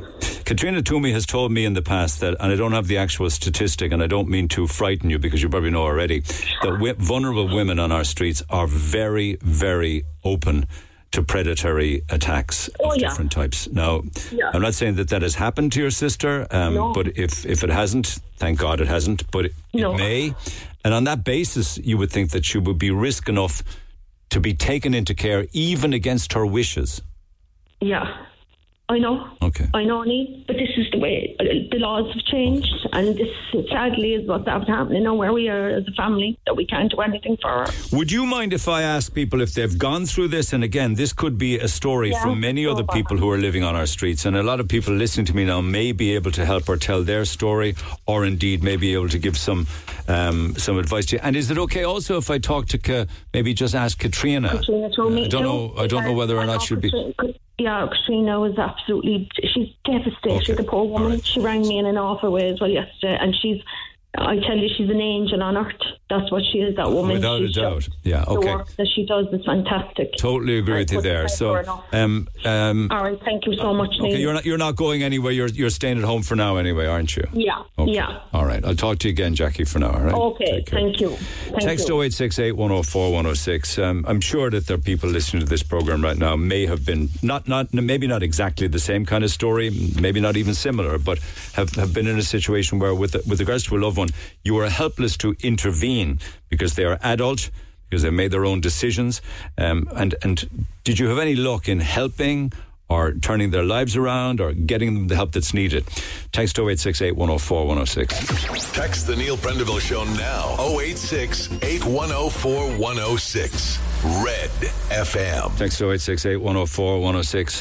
Just for the few minutes I have, be at this side of 11. I'm joined by Katrina Toomey from Cork, Penny Dennis. Katrina, good morning. Morning, Neil. Now, I understand that, firstly, for all of the people who are homeless on our streets, this is, of course, an example of the fact that everybody has a story. You're aware of the case we're talking with regards to Jackie's sister, but you don't wish to dwell on it too much for particular reasons. Is that right? Well, yes, obviously. I think you hit the nail on the head. I think Jackie is pleading with somebody to come forward to see if there's a way that they can help their sister. They're an outstanding family, but they're broken. They're suffering greatly, and so is she. And she's obviously, her mental health has her in a state whereby she believes she's not suffering, that she must do this, she's on her journey. But, nobody can help her. Everybody's hands are tied. And is that normal? Is that the protocol that if somebody is an adult who makes that decision, nobody can intervene? No. And do you see much of that? We see a lot of it. We have a lot of people, especially young people, who have a lot of mental issues going on, and they've come through a system and ended up in a worse system, and the system clearly isn't working for them. And all these people have mental health issues. It's an illness. They need to be saved and looked after and comforted, and their families need that. Their families want that for them. The families are not the experts. We have fantastic mental health workers in Cork. They're absolutely amazing. And they need more help to roll out their service, so somebody has got to look at it to save these people. We have a lot of more and more people presenting with mental health issues, and the COVID just destroyed people completely. We saw that visually, people that were coming to us that looked okay, and then all of a sudden with COVID they didn't look okay. They were suffering, they were afraid, that fear, that anxiety. Whatever creeps in can destroy a person without them being aware that they're being destroyed. But even in an advanced case, and this is quite alarming, and again, I know you don't want to wish to make matters worse for the poor misfortunate woman, but she's not eating. No. She hasn't showered or changed clothes in 4 years. She's on some sort of a journey. She sleeps on a bench. She clearly is at a serious risk from predators and death. And yet no one can say, come with us, we're going to get you help, even if she refuses it. It just can't happen. No, we pass her a few times daily, and your heart, my heart, and anybody's heart will go if they saw her. You need only look at her. Yesterday when I saw her, she was in pain. It was more than, this was physical pain she was in. She was suffering. She was clutching her stomach, and you could tell, that she was in the height of pain.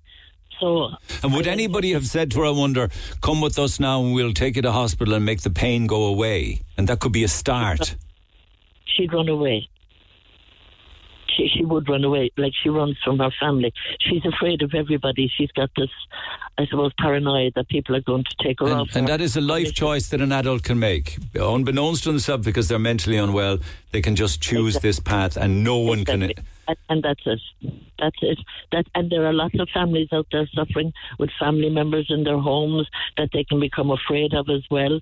And like mental health is, you use the word broad, and that kind of seems to lessen the hurt that mental health causes, but it's right across the board, and it can affect anybody, and it really does tear families inside out because they're worried, they're scared for their loved one, they want to help them, but they have nowhere to turn to help them, and this is what we have to look at. And I think that's why Jackie was so, coming on today for Jackie to reach out like this. Maybe somebody has an answer out there, and maybe if that's what your programme can do today and save one life, it'll help save more lives. Because they're helpless to get any kind of intervention without the acceptance of the person who's struggling. That's exactly. That's just that must be leading to awful tragedy, though, and loss of life.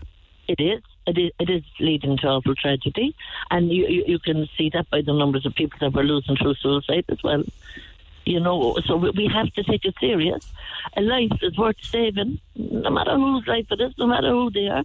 It's worth saving, and in this, this is an ordinary loved one with an ordinary family who love her to bits.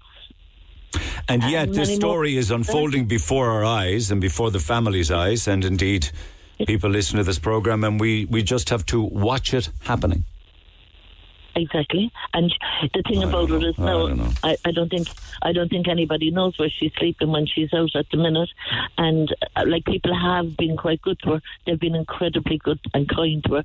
There's a lot of kind people. There are a lot of people just think they just leave her alone. That we become immune to it, unfortunately, because we see it so often. And but I'm worried. I'm actually worried for her physical safety as well as everything else. Exactly.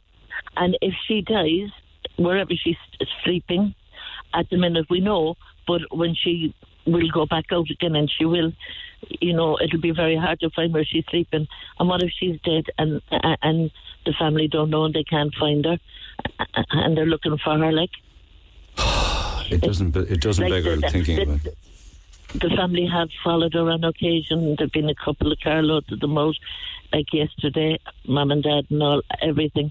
It's mental health just doesn't affect the person that's affected with mental health. It affects the whole family, and even more so because they're more aware of it than the person. The person doesn't realise what state their mind is in. So they need help. They need to be sick, and the family needs to have this reassurance that something can be done to save them. Like, we're at a point now where it's about saving her life. Absolutely. She doesn't wear a coat. She's got a paper thin kind of T-shirty thing, long sleeve thing on her, the same clothes the whole time, but it obviously looks paper thin, threadbare, and she must be frozen as well. Yeah, thank you. She will die. Thank you, Katrina. It's awfully sad. There's little optimism in that regard, and if Katrina Toomey doesn't know what to do next, who would? At this stage, it would be a case of maybe there's somebody out there who's been through a similar scenario with a friend or a loved one that had an outcome that could be used with regards to maybe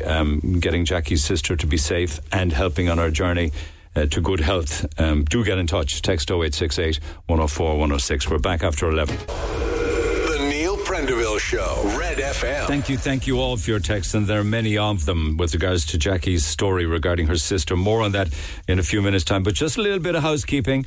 Between now and midday today, we got some great tickets to give away. We got the Jazz Festival happening right across the bank holiday weekend, and before midday today, 99.9% sure that I will give it away today, the Cork Jazz Ball in aid of Spinal Injuries Ireland.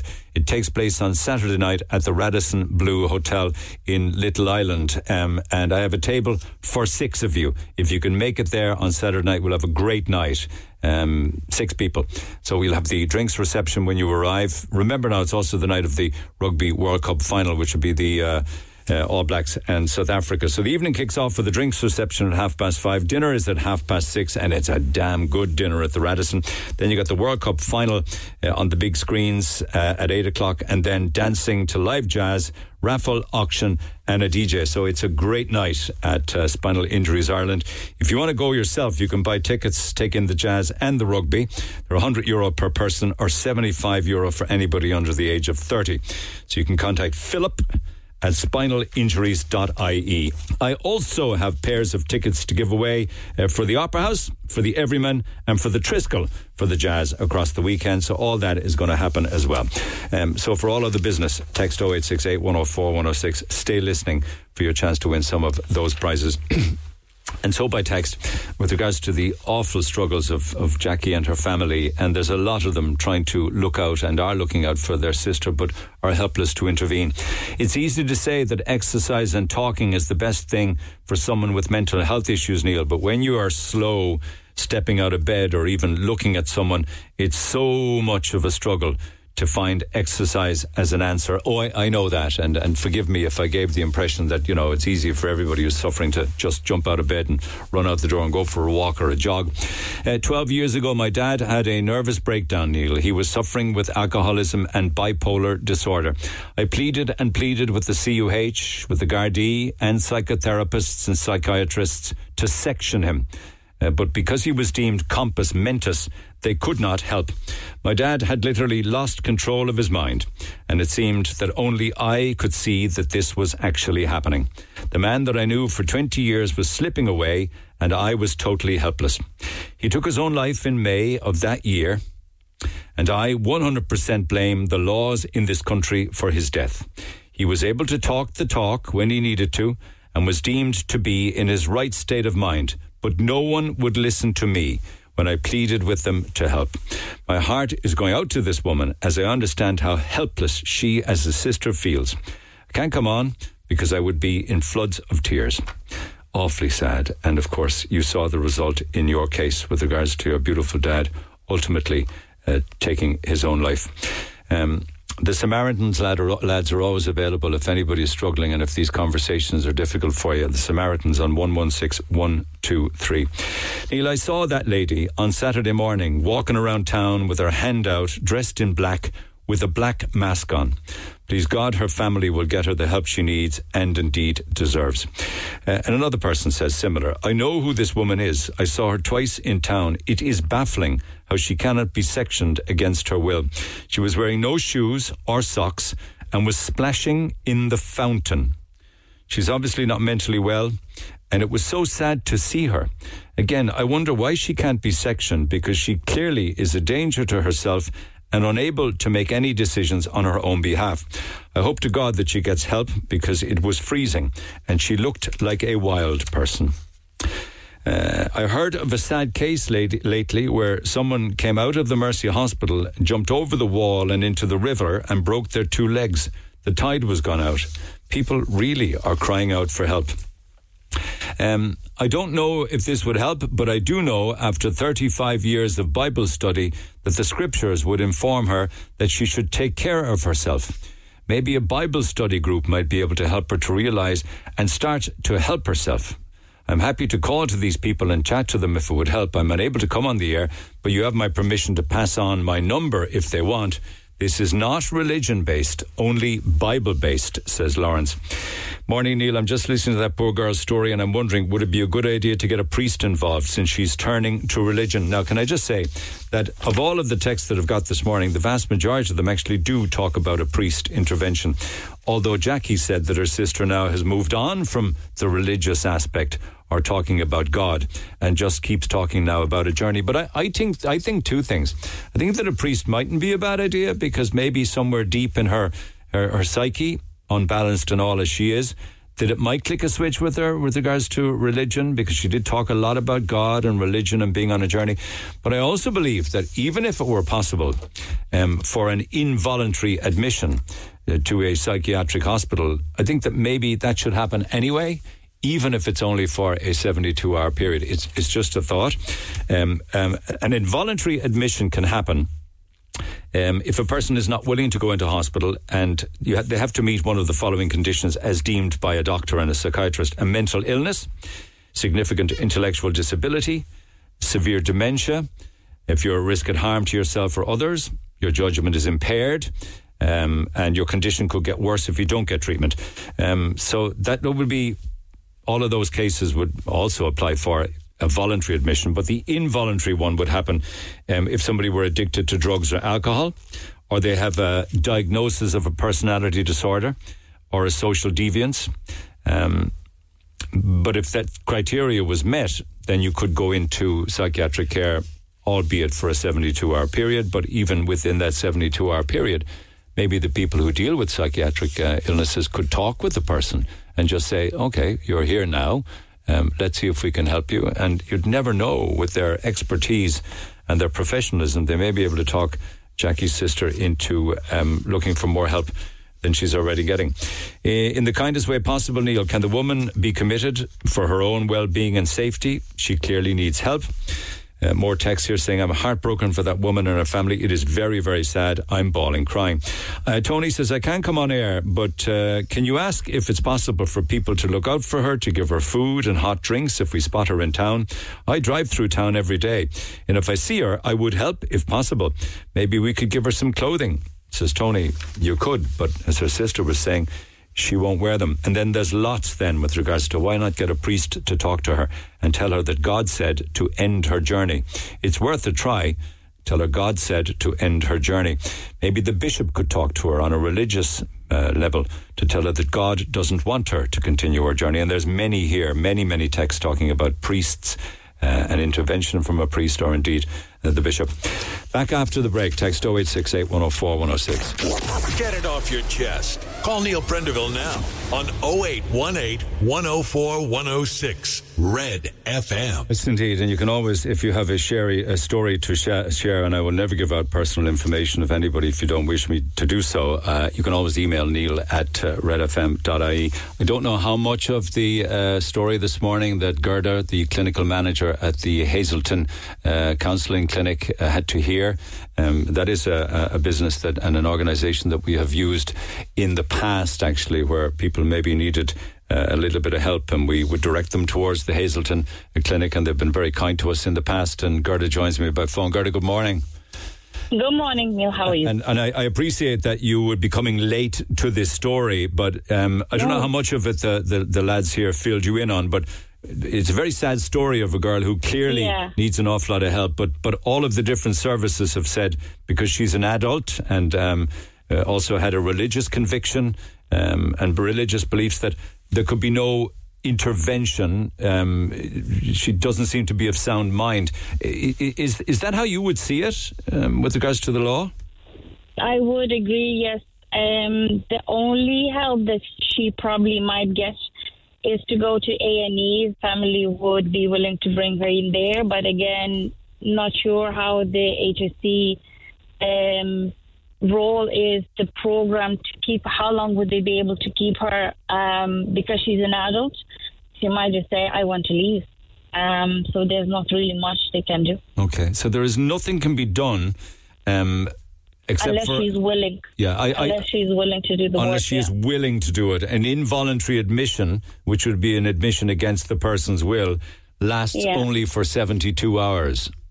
Probably, unless there is possibility to prove that there is danger to her life, they might be able to extend that inpatient. It's awfully sad, though, because they just feel so helpless as they watch her life spiral out of control. Yeah, I do agree, but to be honest, there's nothing can be done if the person doesn't want to live. They believe what they believe, and you cannot force somebody to change their set mind, you know. But even if they are of unsound mind and can't make rational decisions for themselves, their responses still have to be respected. In that perspective, my personal belief, it should be, if the person is not, the mind is not clear, they should be kept in the inpatient ward, psychiatric ward, to make sure that she's functioning well, she's understanding where she's at, and then get her help from there. But that would be only my personal view. I wouldn't know how exactly HSC does work. Well, I have a much better idea this morning as to how it works. It has to be voluntary, because the Garda Síochána have said she's an adult. The HSC has said she's an adult. The homeless services have said that their hands are tied. The charities have said that they can't intervene because she's an adult. So it just seems as if people must stand by and I don't know, just because it could lead to death. Yeah, that's very sad, but that's true. Yeah. Are you seeing more and more people struggle nowadays? It varies. Depends on the I'd say the season of the year. When the sun is out, people seem to be a little bit more happier. Yeah. But when there is autumn kicks in and the winter comes along, the evenings become longer. That's where people becoming more and more sad. Okay. And is that what they call seasonal disorder, seasonal adjusted disorder? Is it sad? Yeah, probably. Some people call it seasonal depression. I would say that. Yeah. I don't know. It just seems awfully sad that when somebody can see that a loved one's life is out of control, that they can do nothing except try and mind them, but not get them the help they need, or the medication, or the psychiatric counselling. It's awful. The only thing, as I said, they could try is A&E and try and keep them inpatient and try and stabilize them with the medication.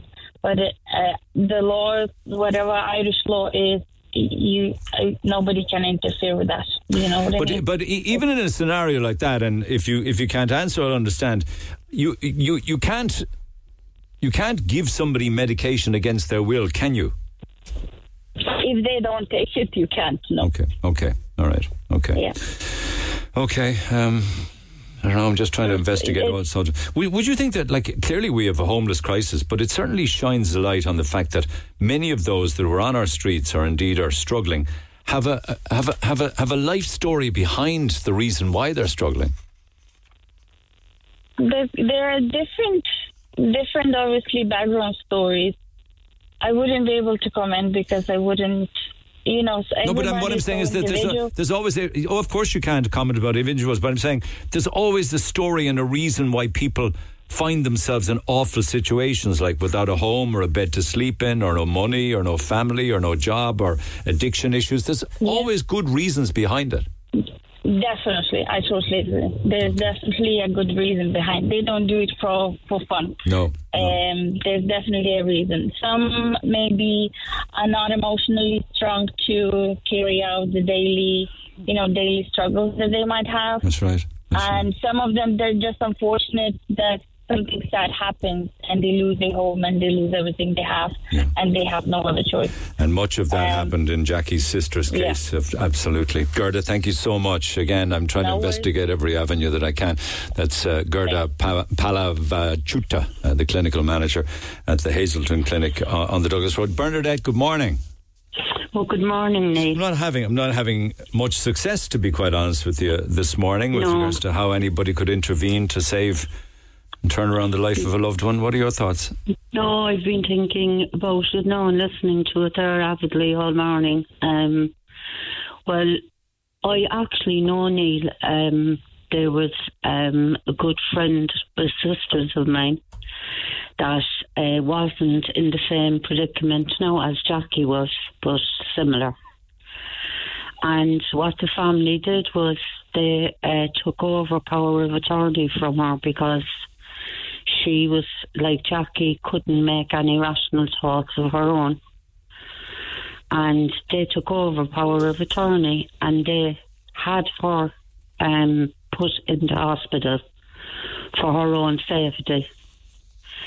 Now, she was inside in hospital for a good month. She had everything checked out. Now, 72 hours, Neil, is no time to check out any human being. I mean, 72 hours, what could they do in 72 hours? That woman could have a tumour in her brain or anything like that. Like, there could be loads of reasons why she's acting the way she is. You know? She may, but I get the distinct impression that there was trauma on top of trauma and letdown and issues with regards to marriage and the home and the children leaving and the dogs dying and everything just piled on top of her, and she had a nervous breakdown. Definitely. But Neil, she does need help, and I know everyone that's speaking, even including myself, but everybody is not as compassionate as you are, Neil.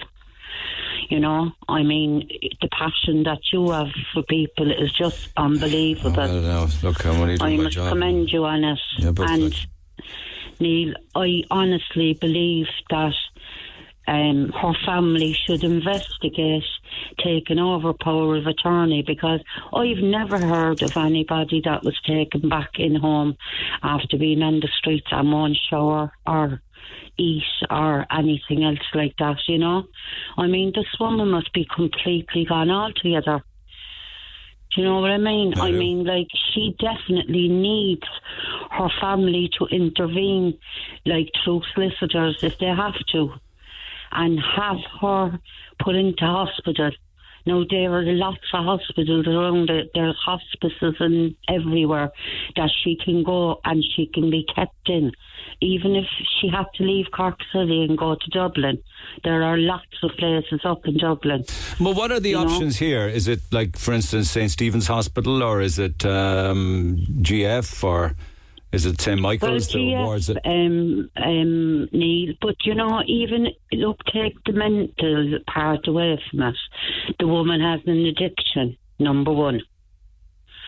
If that woman had just an addiction, there's a couple of places up in Dublin and even in Cork where she would be taken in and she would be taken off of whatever tablets she's on, because the tablets, the medication she's on can't be doing her any good. There is no addiction issue.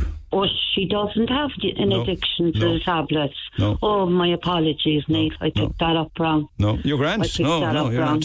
There's no issues in that regard. I wouldn't like to say anything about the poor lady. That whatever medication that she should have been on would have been for pain, and she's not on them, and that's why she seems to be. Right.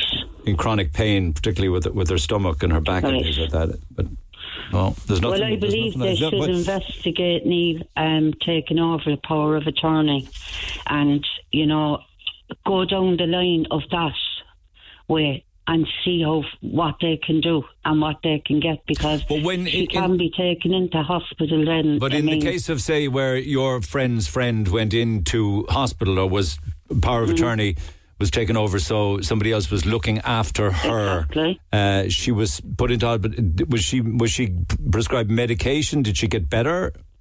She did. But was she? Did she willingly take the medication, or was it a drip? Not at the start. She didn't. But what they did was they gave it to her intravenously at the start. Yeah.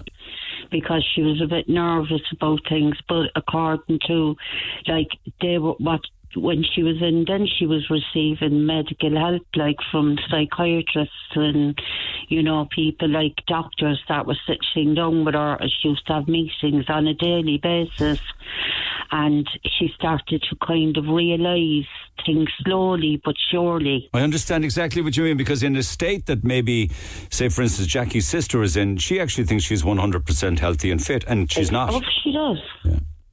Yeah, she does. Of course she does. And once she starts, if she gets the help that she needs, Neil, this is what it's all about. If there's help out there for her, she should get it. Yeah. And no matter where she has to go, even if it's outside the city, she should go.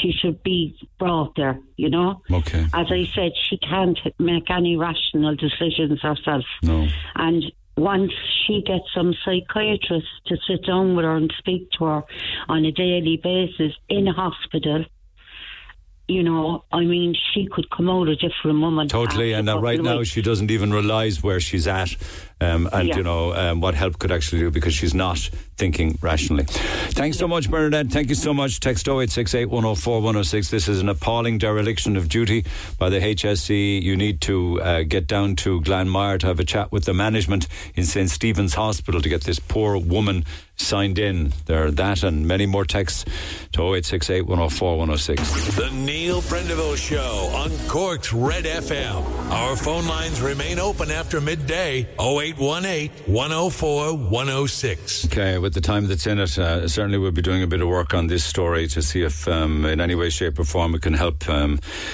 Jackie's sister, and also to see just how prevalent stories like this are with regards to people who are very unwell, and we deem them to be homeless or on our streets, and often just label them as addicts. But as Katrina Toomey says, and I 100% agree, there are many, many life stories behind the reasons why people are in the situation that they're in. But I should have a fast call with Jackie for now, and I know that we will talk again. Jackie, good morning again. Good morning. She's still sleeping? She is, yeah. Probably will for some time to come. In the limited amount of time that I've had, much of what I've been told is concurring what you're saying, that as an adult and things like that, very little can be done. Now, I hope to talk with people who are very much involved in psychiatry when I get off the air to get their interpretation of it. But was she ever sectioned even for the 72 hours? No, because when we went to get that done, her own doctor said, "Oh no, we can't do it. We can't do that because the home crisis team now won't get involved in it because she has never been on their radar." And we said, "What?" And she said, "No. Should I got onto the home crisis team, they said they wouldn't get involved in it. So we'll be down to her doctor to get a section." Then the doctor said, "We'd have to go and find her in town. We'd have to hold her there until the doctor got in with the Gardaí and an ambulance, and there's not a chance that happening. Because if she thinks at all, she's completely paranoid. So if she thinks at all that you're coming for her, or that you're, Okay, but why would it not be? Why would it not be a case that nobody would go in? It's like she needs help and she doesn't know that she does. So why wouldn't it be a case that you wouldn't do that, but that the Gardaí, in the very compassionate way that they could do it, would approach her and take her into care? That you shouldn't have to restrain your sister first. Yeah, well, this is what we were told, that we'd have to stay there until the doctor came in. The doctor would have to sign it there and then with the ambulance crew and with the Gardaí to get her admitted for the 72 hours. And she said our hands are tied after that, because if they leave her walk out on the streets, she's back out and in the same situation again. she said if she's not willing to accept the help when they go in there and they talk to her. Before she can be involuntarily admitted? Yeah. They can't restrain? No. Bizarre. This is just bizarre. I mean, so how are we supposed to help people who need help and families are beside themselves with worry? That's what's wrong with us, yeah. That's what's wrong with us. We're, as a family, for the last 4 years, knowing what's going on. And when we were told, take a wide berth for her, she just needs time to herself. We knew that she didn't need time to herself, that she needed help. But because we were told at the time, you can't do anything for her. She's not. You can't keep a wide berth of her because you ultimately know where this will end up. I mean, this is it. Because sure, like as I said, I'm thinking about her 24/7 every day. I'm thinking about where is she, what's happening in her. We're driving around town looking for her. It's just horrific. Now, an awful lot of people want to know, listening to this programme, if they can help in any way.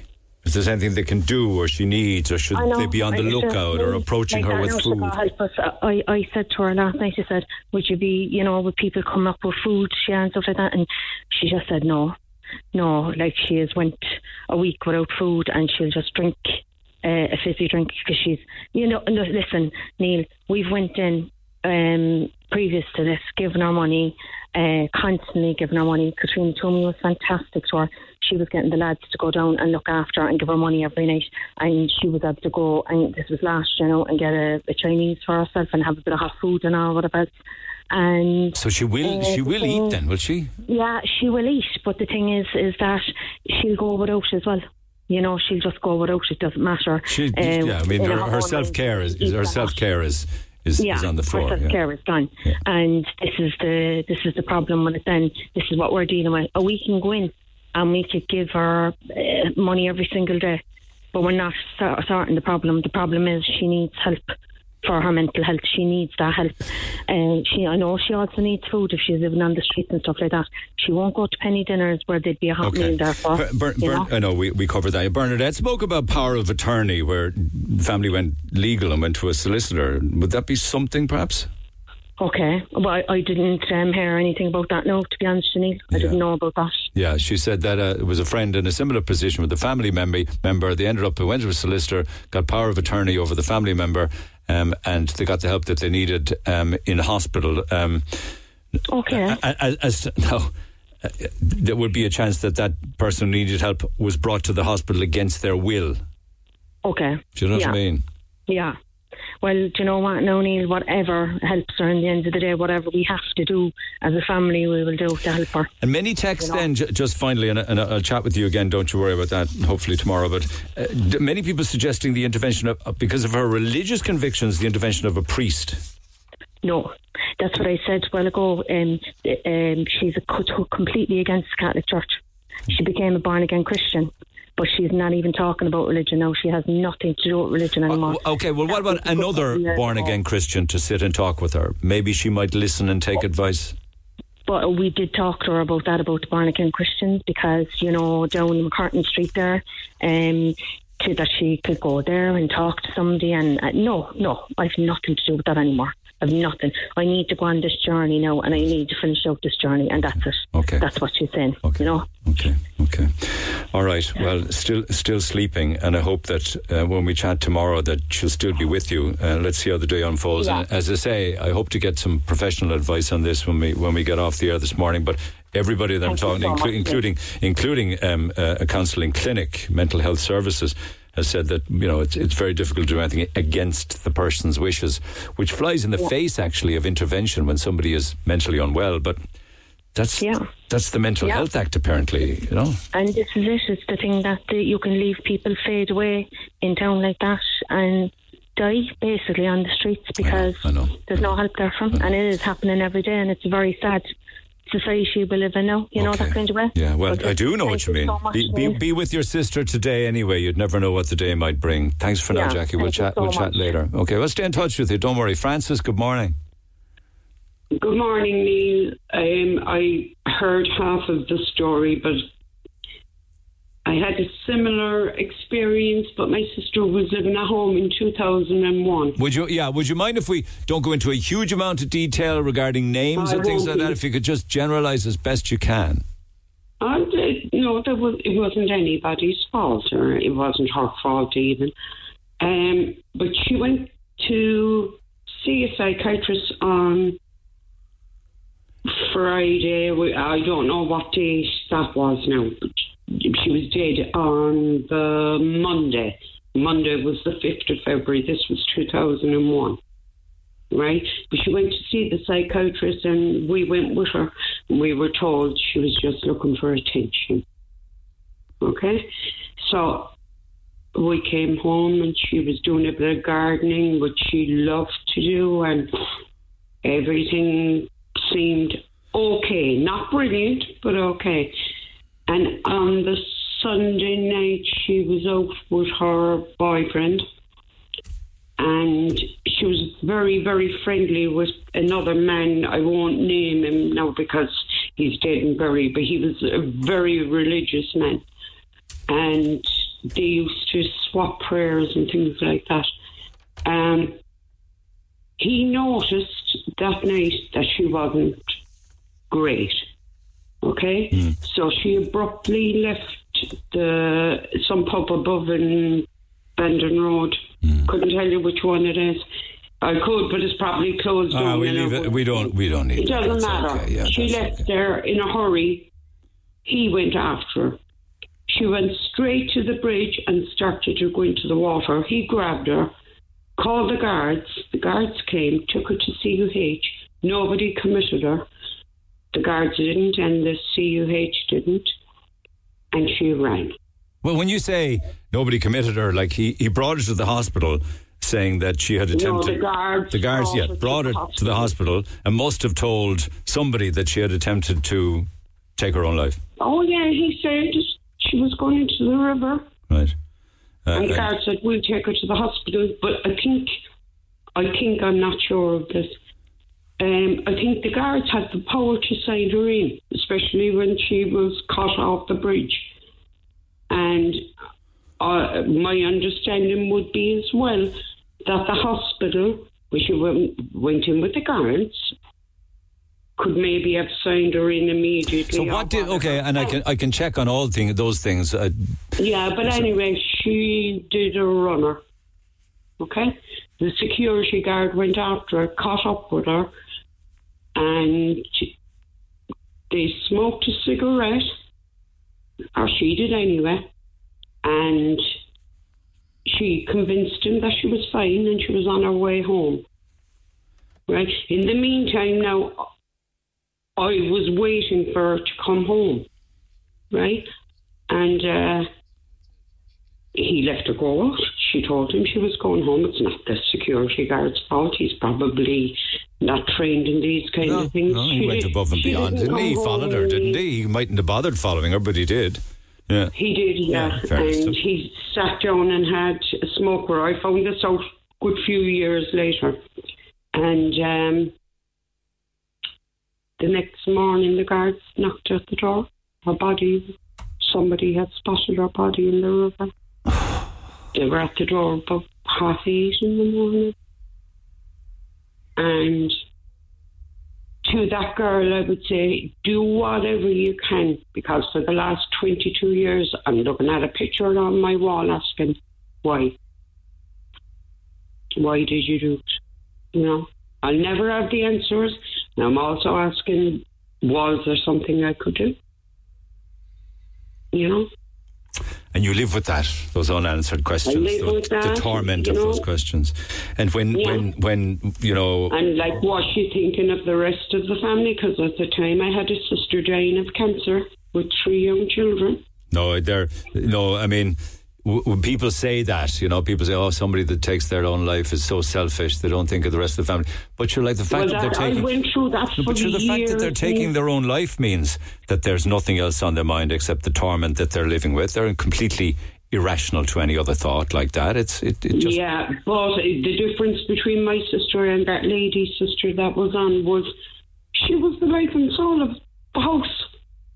For the longest time, I couldn't stick the silence of the house without her in it, you know. She'd be singing from the time she got up, or she'd be singing out in the garden. She loved her garden, and You know, she was always a noisy person. And do you think that something may have happened, or that this was a mental illness? We're not all born with all illnesses, but we can develop illnesses, including a mental disorder, one could think, yeah? Yeah, a mental disorder. It had to be, because nothing happened to her. I would have known. We were all, with us 4 sisters, we're all very, very And what was your concern that led to getting some kind of psychiatric treatment for her? The psychiatrist who said that she was just looking for attention. She was looking for attention. But why was that? Was she depressed or what? Yeah, she was. A few months after, my friend arranged for me to talk to the psychiatrist. No, I didn't want to, but the head psychiatrist. No, I did have one question for her. Why did you tell me that? Because I could have had my guard up if she had said, you know, keep an eye on her or whatever, you know. She didn't. She said she's looking for attention. And then I did say to her, look, our other sister, not naming her, all our attention is focused on her. She was dying, Neil, with cancer. Your other sister, you know? Yeah. And our attention was focused on her. And, you know, I went by what the psychiatrist said. And when I went to meet the psychiatrist a few months after, that's all I wanted to know. Why did you tell me And what was the answer to that? Do you know, I'd be lying if I told you, because I haven't a clue. I went up there in shock, came home in shock. And you're she was lovely. I'm sure she was a lovely person. And she might have explained it to me, but my brain wouldn't take it in at the time. And now you live with the unanswered questions. I'm sure she questions. probably said something like that was my opinion. Yeah. You know? Yeah. And I just said, thank you for your time, and went away. Yeah. Okay. You know? Okay. But I actually couldn't tell you the words she used, but she was very sympathetic. And she did apologise, but, you know, like, that's all I can remember of it. But that's why I'd say to that girl, do something as quickly as you can if there's something she can do, because you don't want to be 22 years after looking at a picture and asking, what could I have done? Which is what you have to live with. No, good words of advice. It's a difficult situation. Thank you for that, Francis. Difficult situation for a family to make if they have to make a decision to do something against their loved one's wishes. Mary, good morning. Hi, how are you doing? Thank you for holding. And again, I want to keep things as general as I can with regards to respect for, you know, family members and general. But what can you contribute? Just listening in there to that lady this morning broke my heart. Jackie. Because as a family member, you're going through the same suffering as that person. I have a brother with mental health issues, and he is on medication, but occasionally, you know, he may not take the medication, or it might just change, or he might need to be upgraded on things. And, you know, with the Mental Health Act, unfortunately, everything is voluntary through the patient now. But as a concerned relative, there is a way around things. You can get a form through your GP or through the medical people, and it's a relative form. I think I googled it there. I think it's called Form 1, and you can get that signed, and you can bring them straight in to St. Michael's against their wishes. But that is that's an involuntary admission, and you do need, say, for instance, a doctor, and then you have you would have some kind of examination on admission by. Because unfortunately, that lady is so unwell that she's not in her right mind that she can't make that decision. No, I know that, and that's why it would be involuntary. But then, even when on admission, she would be assessed, and then that call would be made at an involuntary admission stage. And let's say that was agreed that you did need help. That would be for a 72-hour period. Well, I don't know on different cases, but I know with my own brother, he goes through the psychiatrist, and, you know, all the staff there, they keep him in there until they're happy with giving him a medication or giving him the right guide to live safely, basically. Yeah. But he would, and again, I don't mean to overly drill into your own personal situation. But would he accept all that help and the medical intervention voluntarily? At the beginning, no, because he's not in his right mental state. But then when he does get the help, and the medication starts to kick in, then he is becoming back to his normal self.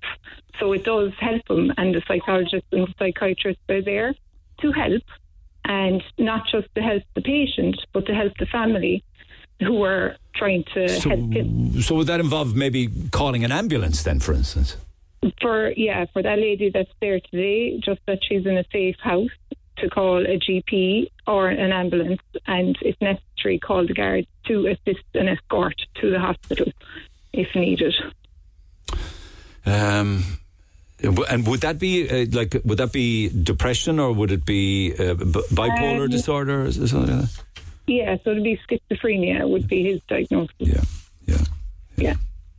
So occasionally, he would have to be assisted when we would notice that he wasn't, in his right mind. Occasionally that might have to happen, and with mental state, he doesn't even remember it. And was there a time, again, don't answer if you feel it, I'm just curious, because Jackie's sister had a great life. She had a great job. She had a home. She was married. Her children. She was flying. And then one thing compounded with another and another and another, and something clicked. Yeah. So with mental health, unfortunately, nobody knows. Nobody knows why people suffer either from trauma, or it can be genetic, that there might be something there. Yeah. And all it might need is just a little bit of medication to get them back balanced, online, or just to keep them balanced. Balanced, yeah. Wow. Thank you, Mary. Thank you so much. Most GP, like I had to request that form. I had to stand up for my mother, and I had to come in to the GP and request that form, which they didn't really know anything about. But when they got onto St. Michael's, the form was back through straight away, and he was seen. So, because people want to intervene for a loved one, they want them to be happy and healthy. Absolutely, they want to. Not just the person suffers, it's the whole family. It's totally, but also it's awfully cruel for them to have to stand by and watch somebody's life unravel and feel that there is no help available. I mean, there would have been a time in Ireland when we did have mental health facilities that were enormous, huge, big, cold buildings. We know them on Lisa, and they were full of people who would have been committed there, most of the time against their will, and just left there. And I understand we don't want to go back to that, but we have to have a system where we can help people who are unwell and don't know they're unwell. Yeah, and that is why the Mental Health Act was brought in 2001, was to put all these procedures in place. But in certain circumstances, there has to be intervention from loved ones, and there is ways around it. Yeah. Okay. Thank you for that. Okay. Thank you, Mary. Thank you, Francis. Get involved in the conversation. We can pick it up in the morning, do some work on this topic off the air. Text 0868 104 106. Talk to Neil Prendeville now. 0818 104 106. Cork's Red FM. Okay, I'll pick up the conversation again in the morning. I'm going to love you and leave you for today. What I will do this morning ahead of the jazz weekend, which kind of starts off tonight. It's got that extra day tagged on, and that's Thursday, Friday, Saturday, Sunday, and I suppose Bank Holiday Monday. It's like a 5-day gig now, which is great. Why not? We have some tickets to give away now for the Opera House for Saturday night, for the Everyman for Saturday night, and for the Triskel for tomorrow night. There's an 8:30 start at the Triskel, 8 o'clock at the 6 o'clock at the Everyman, and what's the time? It doesn't say the time of the opera. I'd say maybe around about tea time. There's a lot of different gigs on at the Opera House. It's a live club jazz jam. It's the Cork Jazz All-Stars presenting at the Opera House on Saturday night. If you'd like to go to that, lines are open for it now. And there's loads of events on for the Guinness Cork Jazz Festival at the Opera House. 30 different musicians, vocalists and DJs. They got the 8-piece Chicago brass band, and we'll have live music in studio tomorrow, incidentally. Then Kurt Elling is playing the Everyman on Saturday night. We have double passes for that. And Brandy Younger is playing the Triskel tomorrow night at 8:30. And we have passes for that as well. So the phone lines are open for those. Pick up the phone 0818 104 106 and enjoy yourself. For everything else, I'll see you tomorrow. For more Red FM podcasts, go to redfm.ie/podcasts.